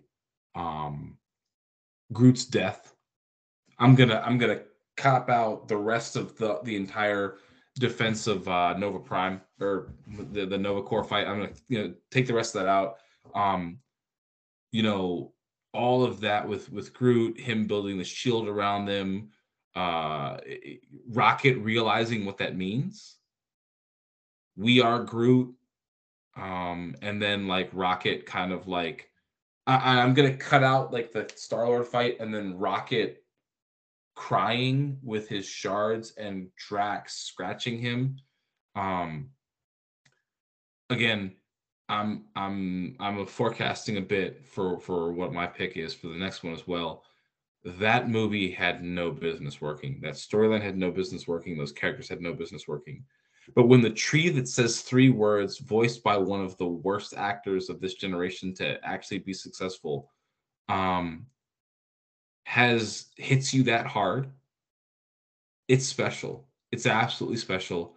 I think that moment in that movie is the secret sauce for why this works. Considering how important the Guardians are to Thanos, how important they were to Infinity War, especially. Not so much Endgame, but like Rocket's in Endgame a lot. But how important they were to giving Thanos humanity and gravitas. I'm going with that one. All right. Kyle, what's yours? All right, I'm also going to draft one from Guardians of the Galaxy. I think it was, again, Michael and I are kind of on the same page here, not to forecast too much with Guardians, but the moment when Peter Quill steps out, I don't even remember the name of the fucking planet. No, not Vormir. Anyway, beginning of the movie, steps out of his ship and puts on his headphones and starts dancing to the song "Come and Get Your Love" by Redbone. I was like, cool, I'm in. I don't know what this movie's about to be. I don't know fuck all about these characters or the comics, but I am in if we're getting more shit like this. He's kicking little space rats and picking them up to use as a microphone, and it's glorious. The cinematography is so good in that scene, and it perfectly sets up what kind of movie it's going to be. The way they're going to incorporate the soundtrack as like basically a character of the movie, it just sets up the fun that you're about to have watching this movie. So I got to go with "Come and Get Your Love" from Guardians of the Galaxy. Okay, this hurts only because it means I don't get to nominate this scene, which is the Zola reveal that S.H.I.E.L.D. is infiltrated by Hydra since the beginning. It's really, really good. I love Zola. But the one I'm going to nom is the one I talked about earlier that Kyle was very upset I didn't nom for best fight. It's just because it's one of my favorite scenes. It's hit a whole new level. It's also essentially the best meme from this phase. Okay, that would have gotten my vote. We aren't doing best. We forgot best meme, and we are sorry, people. We can't do all the categories, unfortunately. But I'm talking about the elevator. Before we get started, does anyone want to get out? And just oh man, just the close combat fighting, the metal strap, the whole time him trying to fight, the whole struggle, him just trying to keep it from locking on, him and Rumlow just going at it. he just sends Romo up to the freaking ceiling. That's why Romo didn't get my vote for best villain. He got his ass handed to him in an elevator. Okay. I understand. It's not personal, even though it feels personal.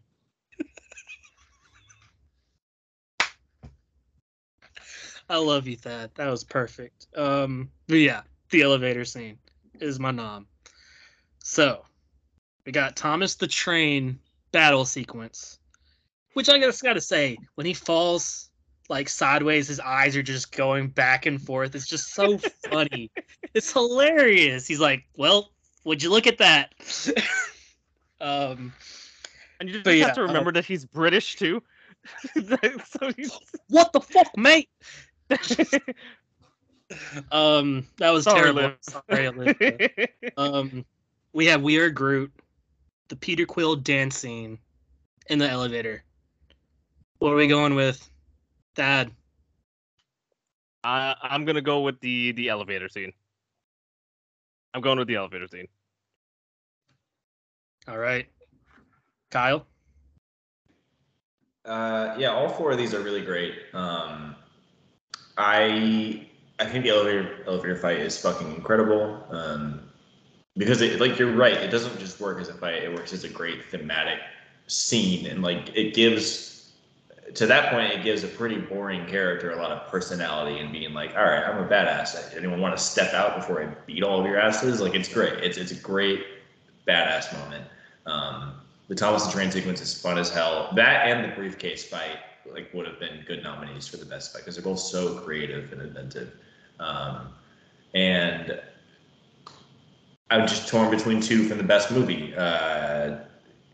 No more skirting around it like it's Guardians. Come on. But I'm gonna go with Groot Sacrifice. I think that I think something that is really special about James Gunn's movies in particular is that he has a really unique sense of combining really juvenile humor with these rare and just all of a sudden that catch you off guard moments of like vulnerability and like humanity.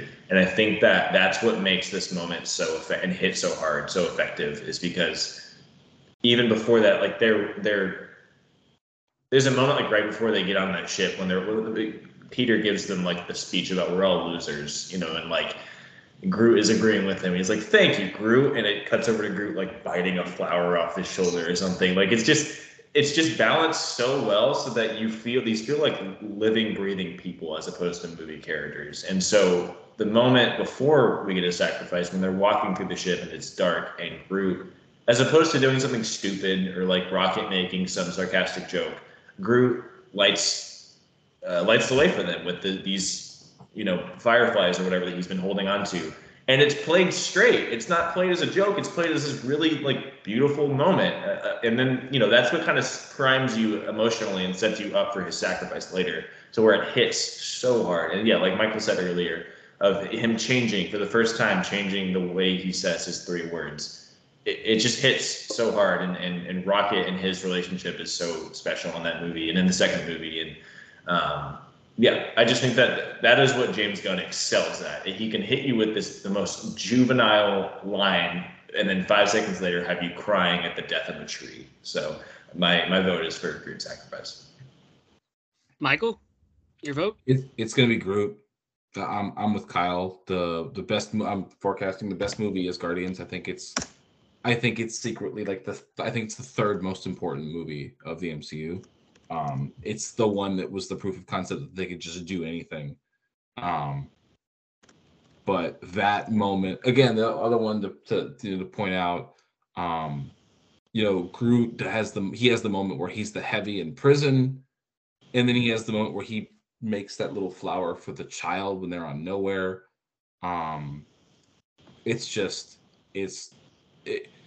The fact that they got a character voiced by Vin Diesel that says 3 words to mean this much to you in an hour and 26 minutes, it is a real marvel of movie making. It really, really, really is, no pun intended. I think that moment really captures it in a way that kind of the same thing with casting Captain America right, and giving him more to do. This is kind of the goofy inverse of exactly what we just talked about, where you give Chris Evans more to do and he sets it to the challenge. I gotta say, you do have to remember though, Vin Diesel basically is still talking about family as Groot in that scene. So It very good much point. fits in Vin Diesel's It's very on wheelhouse. brand. Yeah, that's why he signed on. Yeah, I'm surprised Groot wasn't swinging from a Corona when he said that. Groot is the Dom Toretto of the Guardians. He really is. It's We Are Groot. That was the number one on my board. For those reasons, it's the most emotionally important, and it hits. It like I remember just seeing that in theaters, and you're just like, what? You do not want to see Groot go away. We just met him. Like we want more Groot. Groot, we love Groot. We are Groot. We are like don't do this. We were all Rocket sitting there, sad, getting some affection by our guy Drax, and then to be able to see Baby Groot happen was just amazing, and just everyone was like, oh, yay! Like I'm pretty sure people cheered when Baby Groot showed up, if I'm not mistaken, because that scene was just so heartbreaking, but also heartfelt at the same time. And I can't say it better than Kyle did. James Gunn mixes juvenile and heartwarming in such a brilliant way, and I think that's his bread and butter. He really honed it in with Guardians. He's given it to us since with Suicide Squad and even Peacemaker, and I hope he gives us more. Like I am a James Gunn fan because he showed me with Guardians he can just give us amazing stories that are hilarious and sad and inspiring. And We Are Groot really just, oh, it's so good. Like, I mean, that scene's just great. Rocket, everyone else, just their looks in their eyes, the effects, such a great scene. Guardians with another W. Any other thoughts, y'all? We are Groot, La Familia. Ryan? Yeah, Damon, you mentioned memes regarding the elevator scene. That's actually responsible for one of my all-time favorite memes. This goes back, now ages ago now, to when Solange of Destiny's Child fame attacked Jay-Z in an elevator after he cheated on Beyonce. And I don't remember the exact line, but the quote is basically, Solange after she went after Jay-Z in the elevator, and the picture is Cap standing over all the bodies in the elevator after he knocked them all out. I remember that was a very fun time on the internet. That was everywhere. All right. Move on. One more. And the Effie goes to Groot's Sacrifice in Guardians of the Galaxy. the nominees for Game of the Year are It's all come down to this. One shot. Wait, no. One game. Game of the Year, the best movie of Phase 2. 6 movies. They're never going to do this small of a phase ever again. And we were kind of surprised when we were doing this. Like, oh, wow, it didn't have Civil War. We kind of, for some reason, thought it did. It makes sense that it doesn't now, when you think about the thematics they were wanting to go with. But still, very, very big range of quality in these movies. So let's just get to it. Dad, what's your nom for Game of the Year? I think we all can. I feel sorry for anyone else who has the third and fourth picks here, because it really is only 2 realistic picks. I'm gonna take Winter Soldier. I think I'm got a pretty good idea where the rest of the votes are gonna go to, so I'm pretty sure it's not gonna win. But I think this is just a personal preference for movie watching. Really, they're both good movies, but for me, when I'm watching movies or I want to watch a movie, I want something that is just like premium rewatchable. And whenever Winter Soldier is on, it doesn't matter what station, doesn't matter what part it's in. I know exactly the spot, and it's like, okay, I'm in. I'm gonna sit down. I'm grabbing a drink. I know exactly what's happening here. I'm in. And even though I'm assuming the other pick is gonna be Guardians, there are some spots where it does that. But for me, if Guardians is on, I can keep it in the background. I know it's a great movie, but I don't have the same connection to it that I do with Winter Soldier, where if it's on, I'm watching it. So my pick's Winter Soldier. Okay. Michael, your nom is Ant-Man? Or the Dark World. Oh man, yeah, it's all of Malekith's lines from Thor: The Dark World that make no sense and don't match up to They each did other. my boy Eccleston wrong. Yeah, he deserves so They much really better. did. They really. He's such a great that's actor. It's a waste of like 4 really good actors. Like they don't get anything out of Rene Russo in that one. Anyway, no, mine's actually, you know what I'm gonna do? I'm gonna clear out for Kyle because I know what I'm gonna vote for, but I am gonna nominate Ant-Man. This is another movie that has no business working as well as it does. It's true. It's a really nice cap to the end of the phase. They found ways for people to create, make comedy work in there. Even though I know everyone wanted to see Edgar Wright's version of this, I really think that that Peyton Reed did a bang up job. It's a viable heist movie, and you get the dual father-daughter narratives, right? The Stinger with the wasp suit is also really good. Yeah. And I don't. Robert Redford is good in Winter Soldier.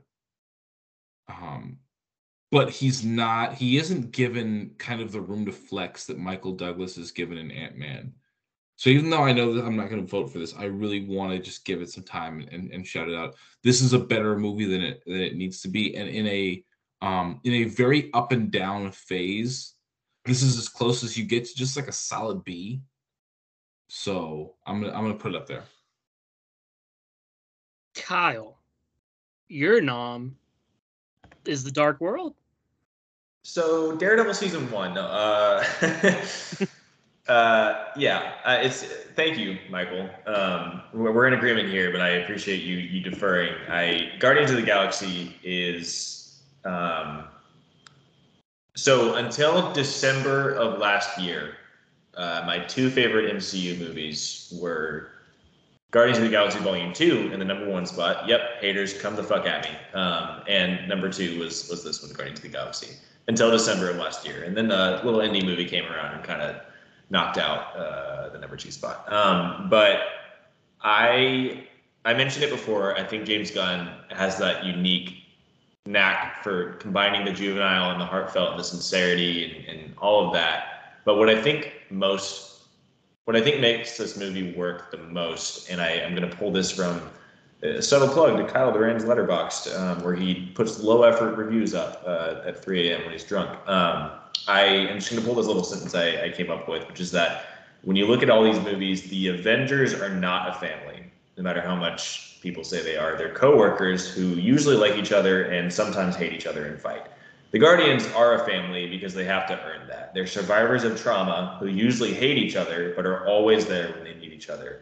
They are a bunch of a-holes. And I think that describes why the 2 Guardians movies are so special and why they mean so much to so many people. The Avengers movies, yes, when we feel the losses, we really do. Like, it's because we've been with these characters for so long. With Infinity War and Endgame, it hurts when Stark dies, when Vision dies. It hurts in Civil War when Cap and Stark were fighting. Cap and Stark were never friends. They were acquaintances at best. They were co-workers who hated each other. Guardians inverses that, and it starts off with people who hate each other.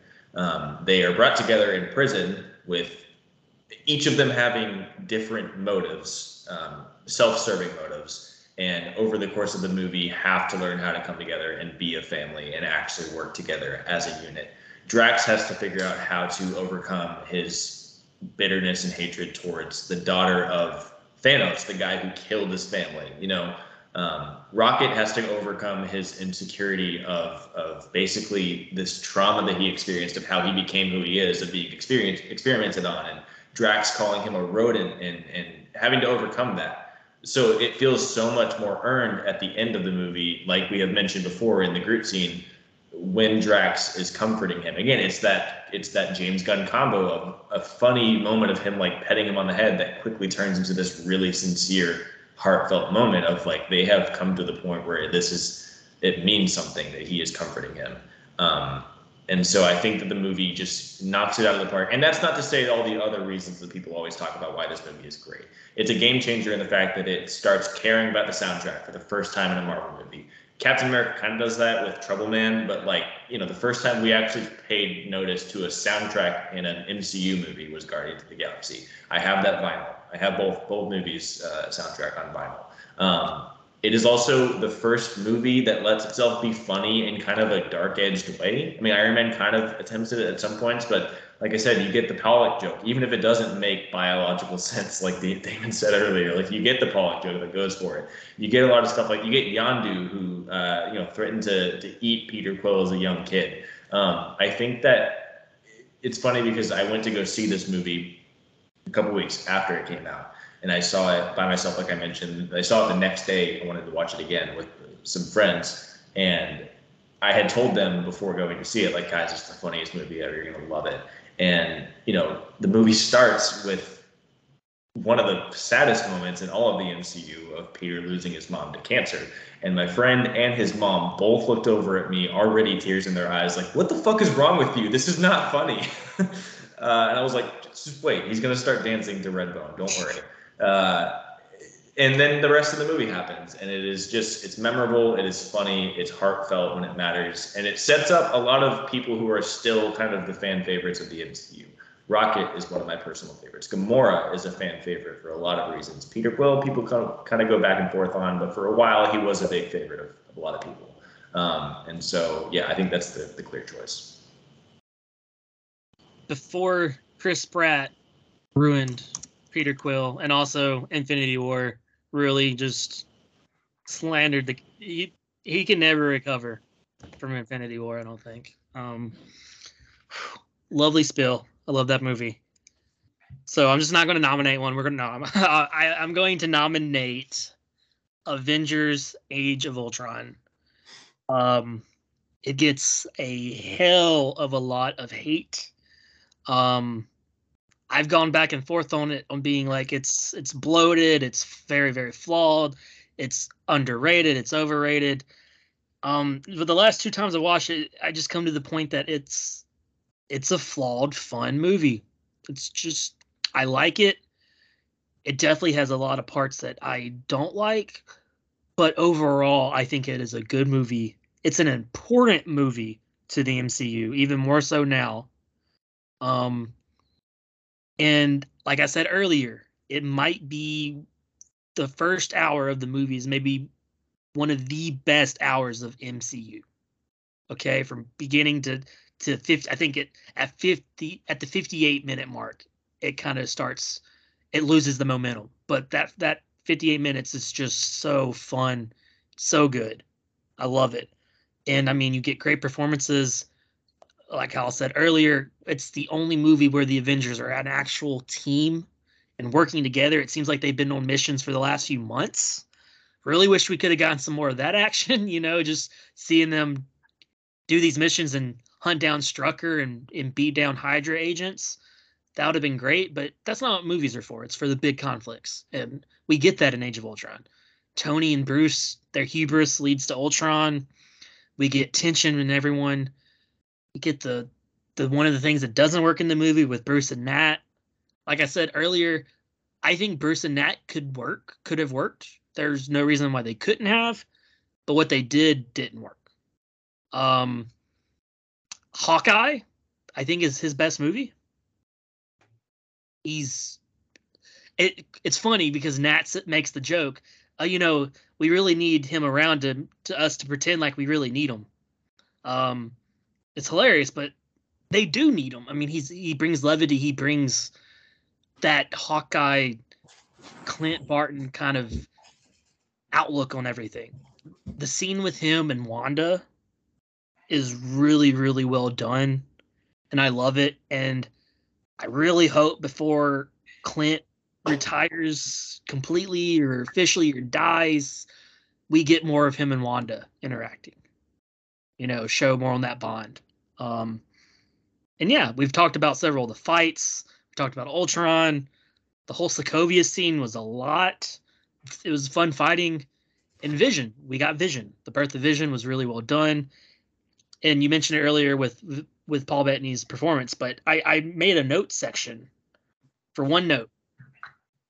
That was the best way to show that they could trust Vision. Because why the hell were they going to trust another sentient AI being after literally this just happened with Ultron? Oh, okay, cool. That hammer that no one else could lift up earlier? Vision did it. That is foreshadowing to a T, and it was beautiful. And everyone was just staring. And then Thor is just like, well, let's go. I'm good. Let's go. I believe him. I love that movie. I really do. I think it's definitely underrated. I don't know where it's going to end up in my new rankings once we're done with all of the movies, but it definitely needs to be in these top 4. The other two, I will say, hot take, Iron Man 3 is my favorite Iron Man. Don't do that. Don't do that. Yeah, this has been fun, guys. I gotta go do a doctor's do that. appointment. I forgot about. We won't talk about that because we'll be here way longer. But we'll talk about it off pod. Anyways. No, we won't. No, we won't. We will not talk about it off pod. We have Winter Soldier, Ant-Man, Guardians of the Galaxy, and Age of Ultron up for best movie of Phase 2 of the MCU. Michael, your vote? It's Guardians. I've alluded to it before. Iron Man is incredibly important because it's the one that got it off the ground. The first Avengers movie is really good. Again, you prove the concept of the team up, right? We're building these movies with these stingers into something that's going to be a whole thing. I still, to me, it's Black Panther, in Civil War and Infinity War, and those 3 just rotate in the top spot. What they're able to accomplish is just beyond I think what we could have expected or hoped for different types of things from a Marvel movie. But Guardians being the one right in the middle phase where they go, we've got these heroes. Everybody knows who Captain America is. People knew who Iron Man was, even if he wasn't the A-list X-Men characters. We had built this team. It's this classic team that we understand. It's a bunch of white guys and one girl, and we all can do it. And now we're gonna have a fucking green gal, a tree, a raccoon, a weird dude that doesn't have a sense of humor. And again, the pull through of take my hand from the beginning to the end, Peter being more than he seems. I do not like Chris Pratt as a human being, as a staff, as a record label, as a motherfucking crew. And if you want to be down with Chris Pratt, then F you do. I don't think he's very good in anything except playing Peter Quill. He's the right type of. He's a good fighter. He's a natural leader that tends to kind of undermine himself at times. He's a Lothario. He pulls all of this off in this movie, and then does give you a counterpoint for the rest of their ability to play comedically off of Thor, to be the heart, the people that give Thanos some gravitas as he tears that team apart and kills Gamora. I think that as the movies go on, what Star-Lord does in that, the whole him messing up, taking the Infinity Gauntlet off. I mean, again, I think that's forgivable the further away we get from it. especially knowing that they were gonna come back anyway. But this movie proving that Marvel could go space opera too, it's super important. And it's what's letting them do Moon Knight. It's what let them be weird with WandaVision. It's what's going to let them go all the directions they want to go, knowing that they could pull this off, and they have the right set of people, the right ideas. It's super important. I love that. Kyle, your vote. Yeah, it is. I'm thinking about I don't want to. I'm trying to think if I want to say this for Phase 3 when we're actually talking about Infinity War.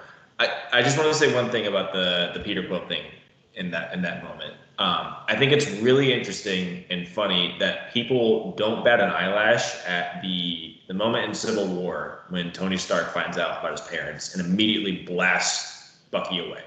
People are like, yeah, it makes sense. It's a human reaction.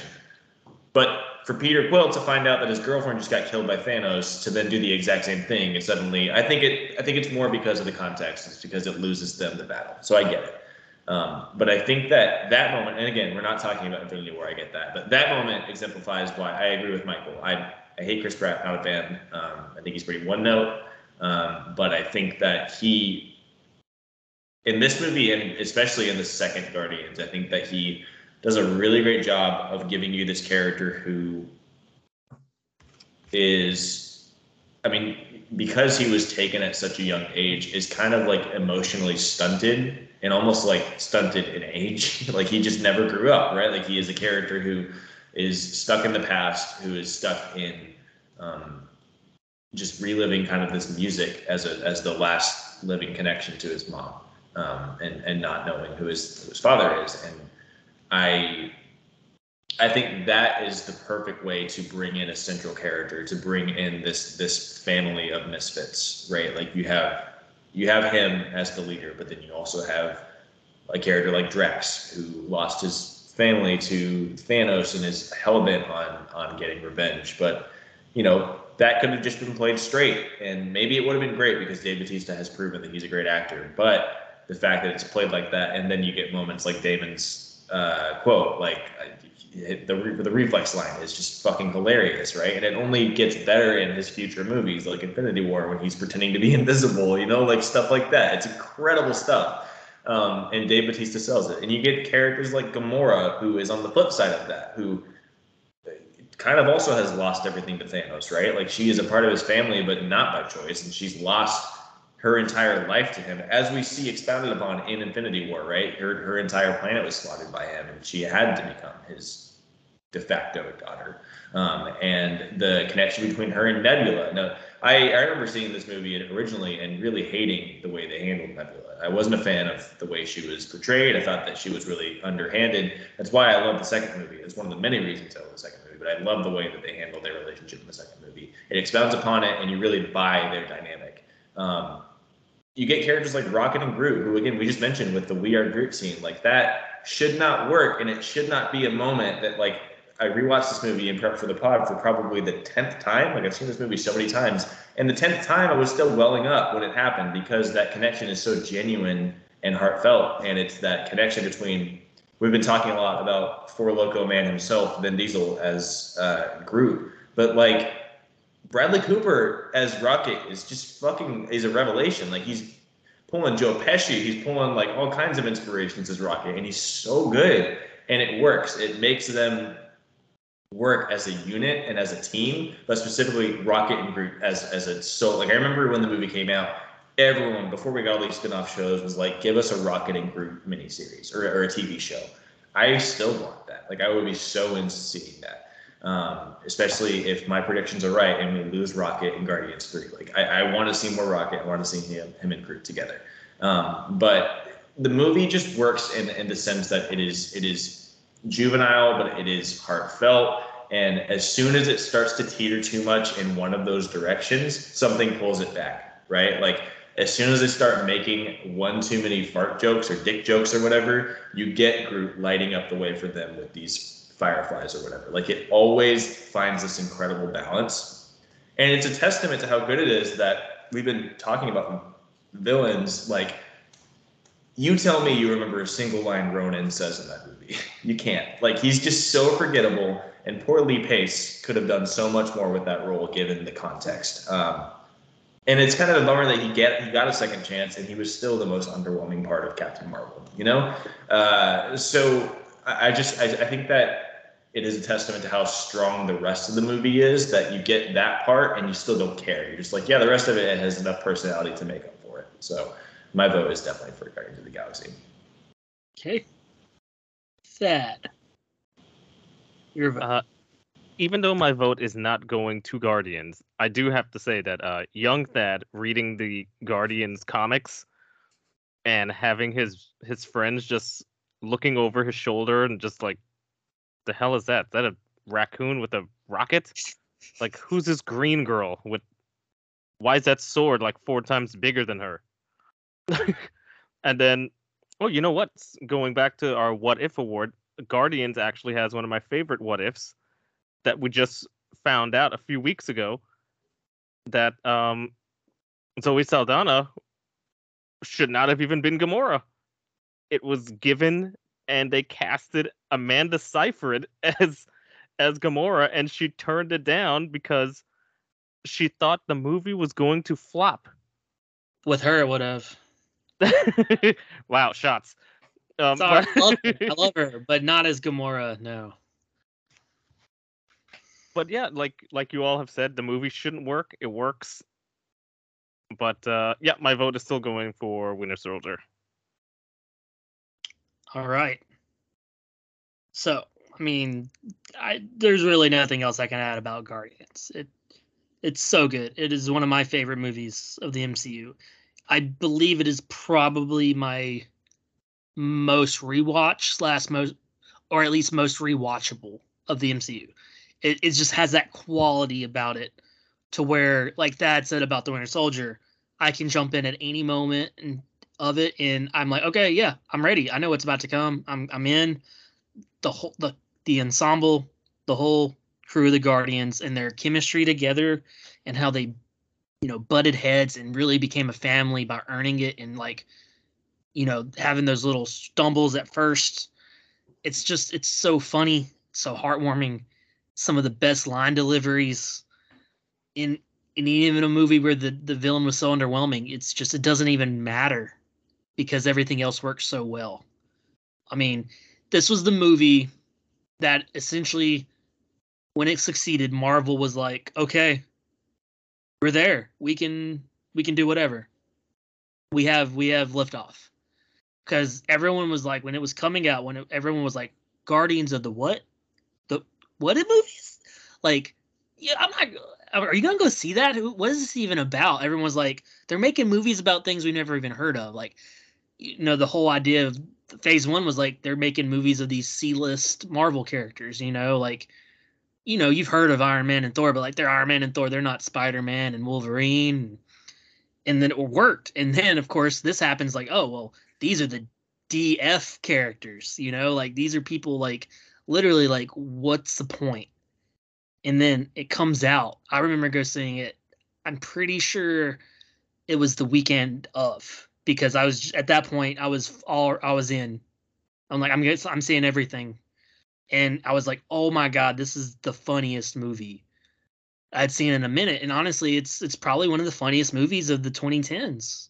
It really is just so funny. It hits on so many levels. Physical comedy, great one-liners, situational comedy. I mean, you have it all. It's great.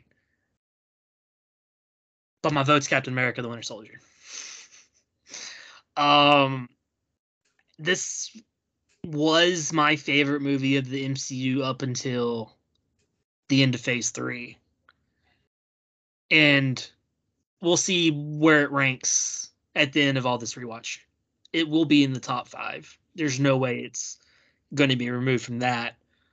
And it's definitely it's number 1 of both Phase 1 and Phase 2 for me. Guardians is like literally like poking its back. Like, hey, I'm right behind you. What's up? It's on your left, but it's never catching up. I love Guardians, but Captain America: The Winter Soldier, like I've told y'all before, when watched that movie, I fell in love with Captain America with Chris Evans. The whole idea of it, that story, it just the fact that what you're believing in is a complete farce. What they've been working for all that time has just been like actually ulterior motives. They've been like trying to create this world of chaos and uneasiness to get to the point to where they can control it and protect it in these very nefarious ways. And you have Cap, who's just, nope, not going to let it happen. He's unwilling. He won't back down. He becomes a fugitive of S.H.I.E.L.D. And we get to meet Sam, who I think is just a lovely addition to the team, him and Cap. We talked about Sam and Bucky's chemistry. Their chemistry's great. Sam and Cap's chemistry is one of my favorite duo chemistries in MCU. They just work so well together from the moment they meet. On Your Left, iconic. And then we get that callback, of course, later on. We'll talk about that in Phase 3. And just like Michael brought up, they're talking about, they're relating to, it doesn't feel the same coming back from war and from the service and just all that. And then you have Cap and Nat, which is probably the most sexual chemistry we have in the MCU. That's what gets my vote personally. If they didn't fuck, then what the fuck were they doing? I don't know. The chemistry works so well. They work so well together. I'm really glad they're doing a movie together again. I think they're working on it soon. I don't know what it's about. I don't care. They're great together. And it's just Nick Fury. We get probably, other than Captain Marvel, the most Nick Fury we could get. That, it's, I guess, the first Avengers. He's great in it. Winter Soldier is just this mysterious enigma for the first half. And then we get the Bucky reveal, and it's just layers on layers. And I could go on and on about it. It's just, it does it does the thriller spy aspect of it really, really well. And it blends into the superhero aspect in a way that just, it worked. It was fast. It was tense. It was very exciting and kept you on your toes. I never am bored when I'm watching this movie. Like when a scene happens, like, oh man, I love that scene. What's about to? Oh, I love this scene. I'm ready for the next one. It just keeps going and escalating. Probably like my least favorite scene is probably the ending, and it's still great. Like you have the whole Bucky Cap showdowns. Like I'm not leaving you. I'm not gonna stop. It's just like Cap can do this all day, and he'll do anything for Bucky. We see that. That's a very big tagline through the rest of the movies, but it's just everything about the Winter Soldier hits for me, and it's just, I don't know, it's close to perfect for me as you can get in the MCU. So that's my vote. So that means tiebreaker. Ryan.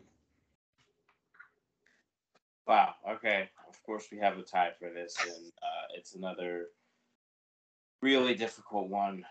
Jeez. I love Guardians. It's great. It's great for all the reasons you guys have laid out. I don't want to rehash that because we'll be here all night. But I truly love that movie, and it's fantastic. But similar to Michael, I have Winter Soldier in my top 3. I go back and forth between Black Panther. Not as much Ragnarok, but that's a little closer behind. But Winter Soldier is definitely my 1 or 2, and so that is going to be my vote. I think it's the defining movie for, as Damon said, the first 2 phases of the MCU, and just one of the ones that you will think of, if not first, definitely, right around there when you think of the MCU as a whole. So Captain America Winter Soldier is my vote. And there we have it. Winter Soldier takes the W for Game of the Year. And the Effie goes to Captain America, the Winter Soldier. All right. Those are the Effies, y'all. Those are the awards. That was a lot of fun. Winter Soldier did pretty well. Guardians as well.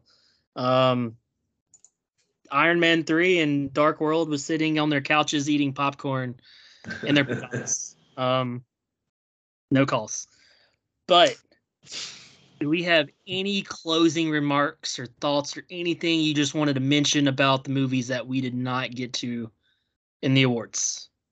Kyle, what you got?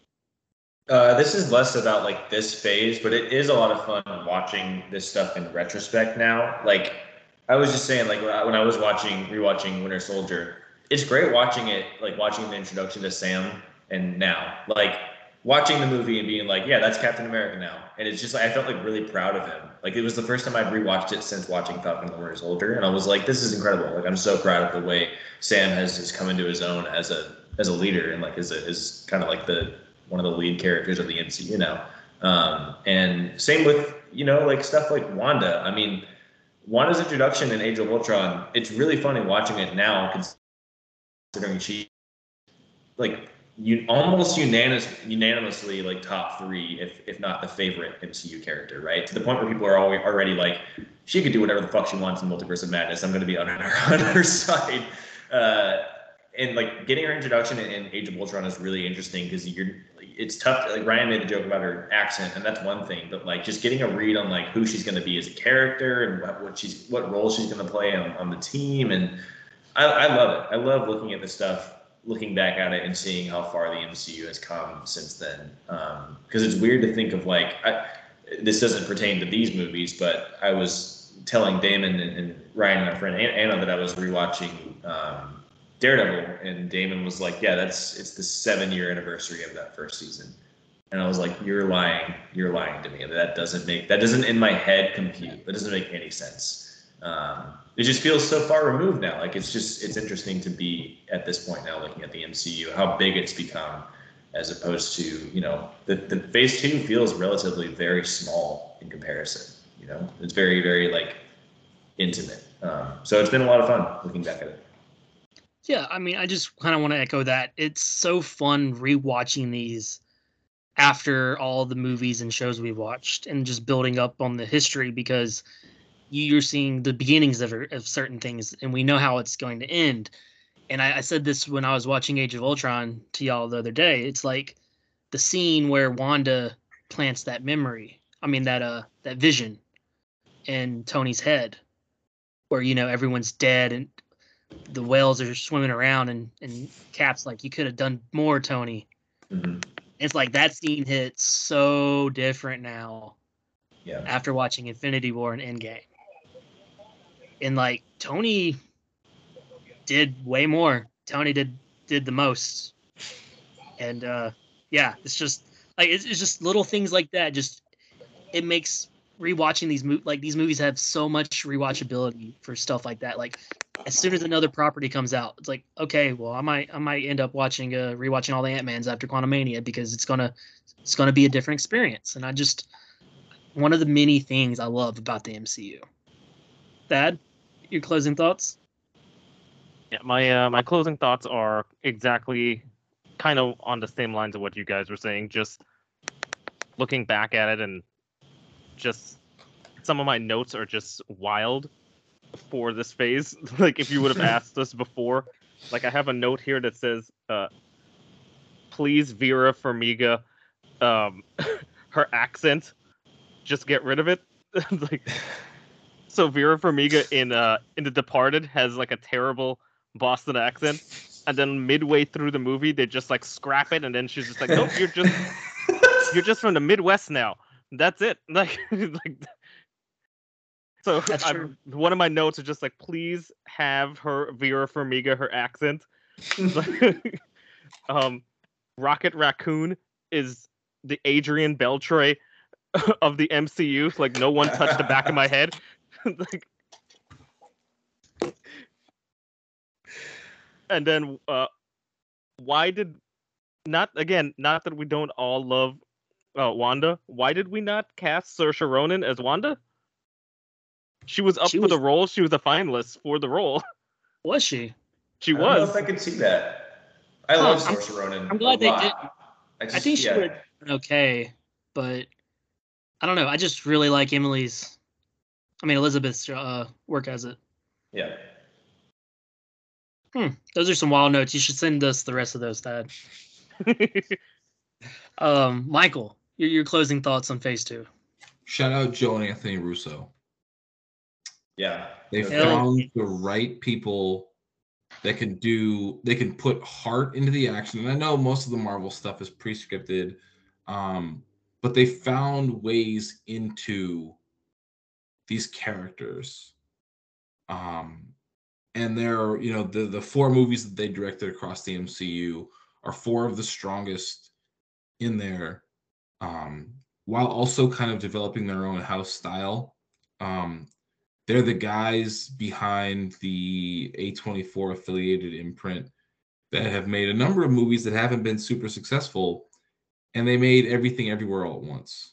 Yep. They're the guys that are kind of helping bankroll and get that out there. So, using what they've done and the success that they've been able to have, and trying to put other filmmakers out there and find other things that are not just in franchise, IP zones, but from their working community, you can really see the through line of like, oh, we're going to be able to shoot these action sequences with comedy and heart. They really did a good job of kind of taking the reins from Jon Favreau and keeping the train going as it spread out and got better. And that's really hard. I mean, Robert Rodriguez couldn't do it with Book of Boba Fett, right? It's incredibly hard to find, to go from like one franchise quarterback to the next franchise quarterback.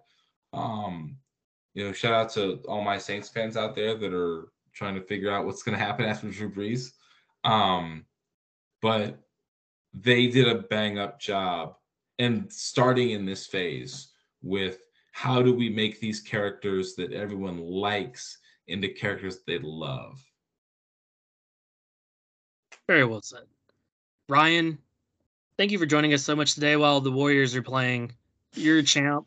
Did you have any thoughts that we didn't say, or anything that you wanted to say to the people before we get out of here? Yes, I will be billing you guys for my time since I had to. But yeah, real quick, I just thought that Phase 2 is really crucial to the overall MCU project.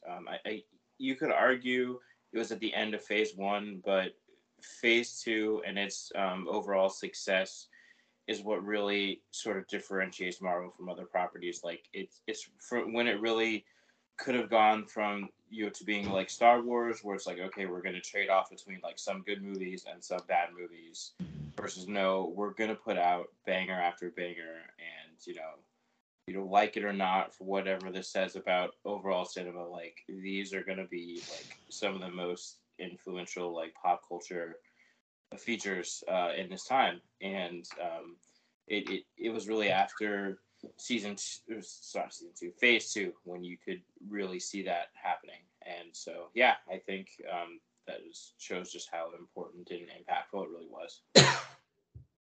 Thank you so much, Ryan, for your time and helping to produce. Michael, Thad, thank you all so much for joining us. This has been a blast. The only podcast where we give Howard the Duck an award. We're special. Thank you, everyone at home, for listening in. Hope y'all had a blast listening. And rewatch the Phase 2 if you haven't in a while. Some really great ones. We'll have Phase 3 Effie's coming down the road at some point soon. We got some really fun ones coming. And I hope y'all just keep enjoying. Let us know if you have any ideas or comments or criticisms on how we can do better. Kyle, what you got for the people? Yeah, thank you so much for listening. Next week, to close out the month of April, we are closing out our Stewards of Sound series with the 2010s. We'll be joined by our good pals Olivia, Hannah, and Dom, drafting all kinds of 2010s music. And then May is going to be chock full of some Effies and a video game draft and a Star Wars draft. So stay tuned for that. It's going to be a lot of fun. Can't wait to dive into that stuff. So we'll catch y'all next week. This is what we do.